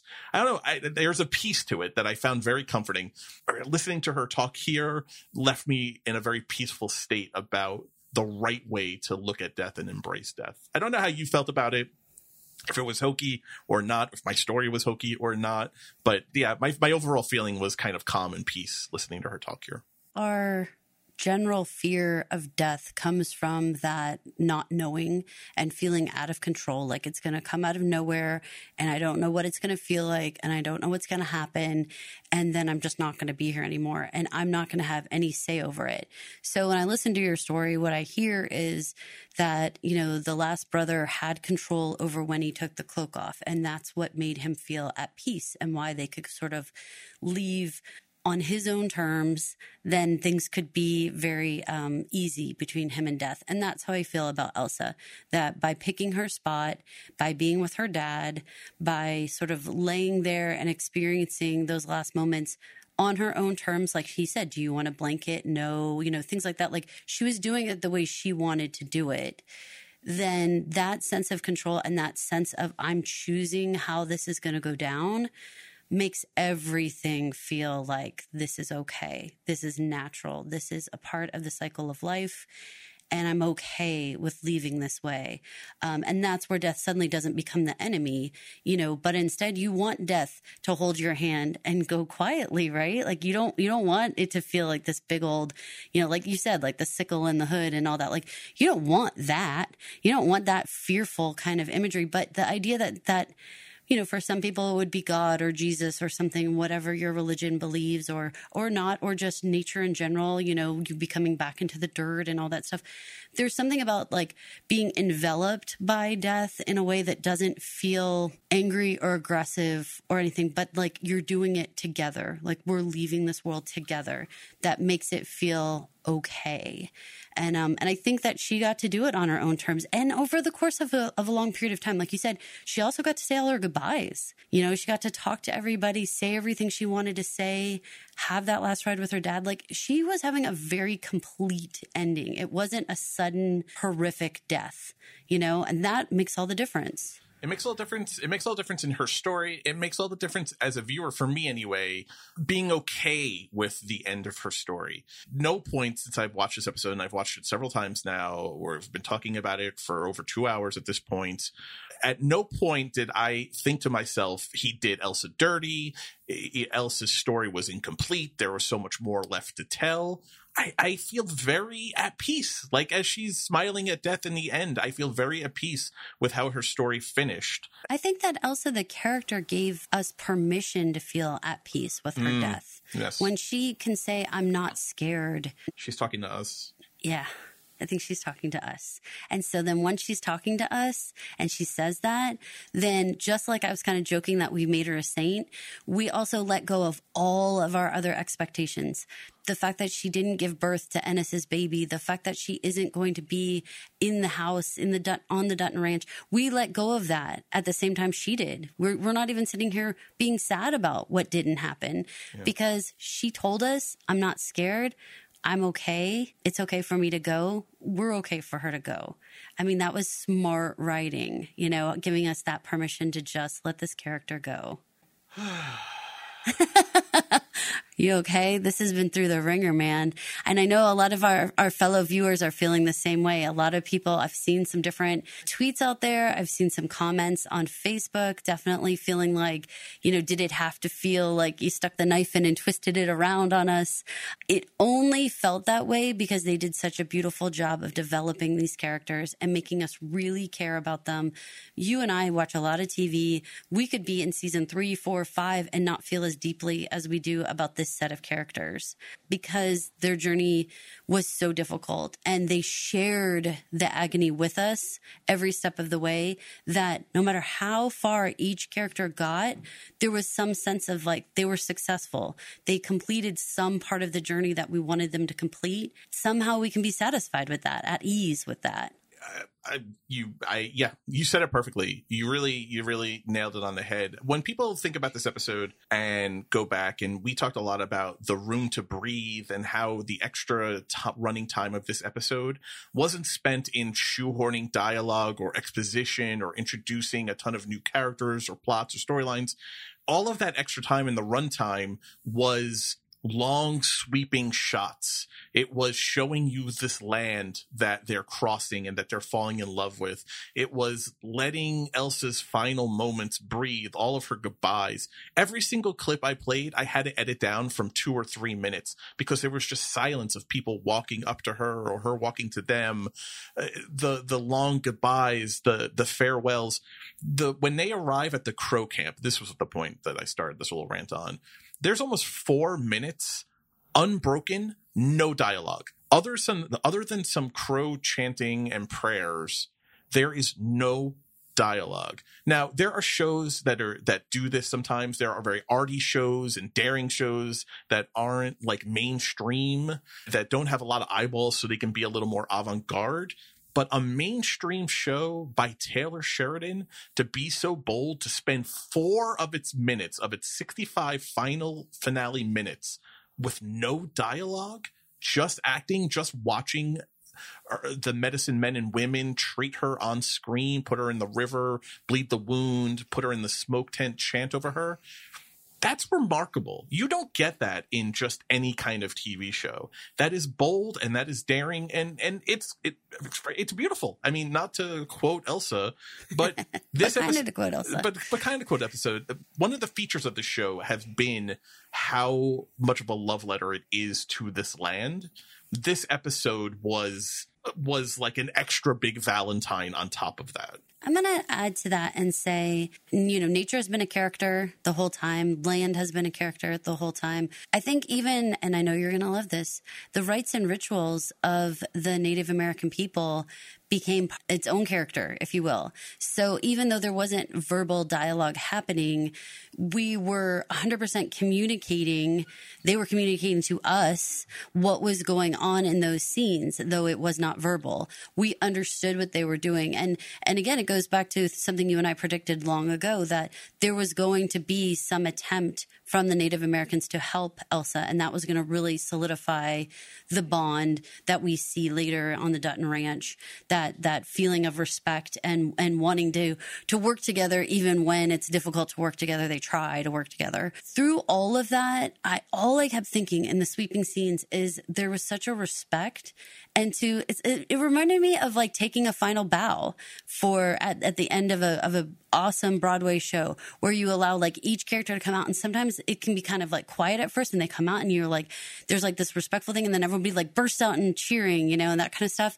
There was this whole feeling of like, let's all honor the land. Let's all pay attention to the rites and rituals. Let's look at these beautiful trees. Let's look at the beautiful sky, the mountains, everything. Like everyone kind of got their bow, as we were leaving the show. And there was something about that felt so complete and just like respectful to everyone who played their part in making the show. This is Caroline. And this is Mike. Thank you for listening to the Yellowstone Podcast 1883 episodes. If you wouldn't mind heading over to Apple Podcasts, Spotify Podcasts, or wherever you listen to podcasts, and rate, review, and subscribe. And while you're there, if you could leave us a 5-star review, that would be fantastic because it helps promote the show. And at the end of the day, guys, it was a hell of a thing riding with you. Please also go check out our sister site, Pop Culture Review, for written reviews as well as pictures and little sneak peeks to a lot of the shows that we're covering. Thanks so much for listening. See you in the valley, Mama. Thank you for listening. This has been an original Pod Clubhouse production. Pod Clubhouse is a podcast network dedicated to encouraging collaboration among podcasters and friends to bring a fresh voice and diverse perspective on a wide array of content. Please visit and leave a comment for us at podclubhouse.com. Rate, review, and subscribe to our podcast feeds on Apple Podcasts. Follow us on Twitter, Instagram, and Facebook. You can find us at Pod Clubhouse. Our DMs are always open, and we'd love to hear from you.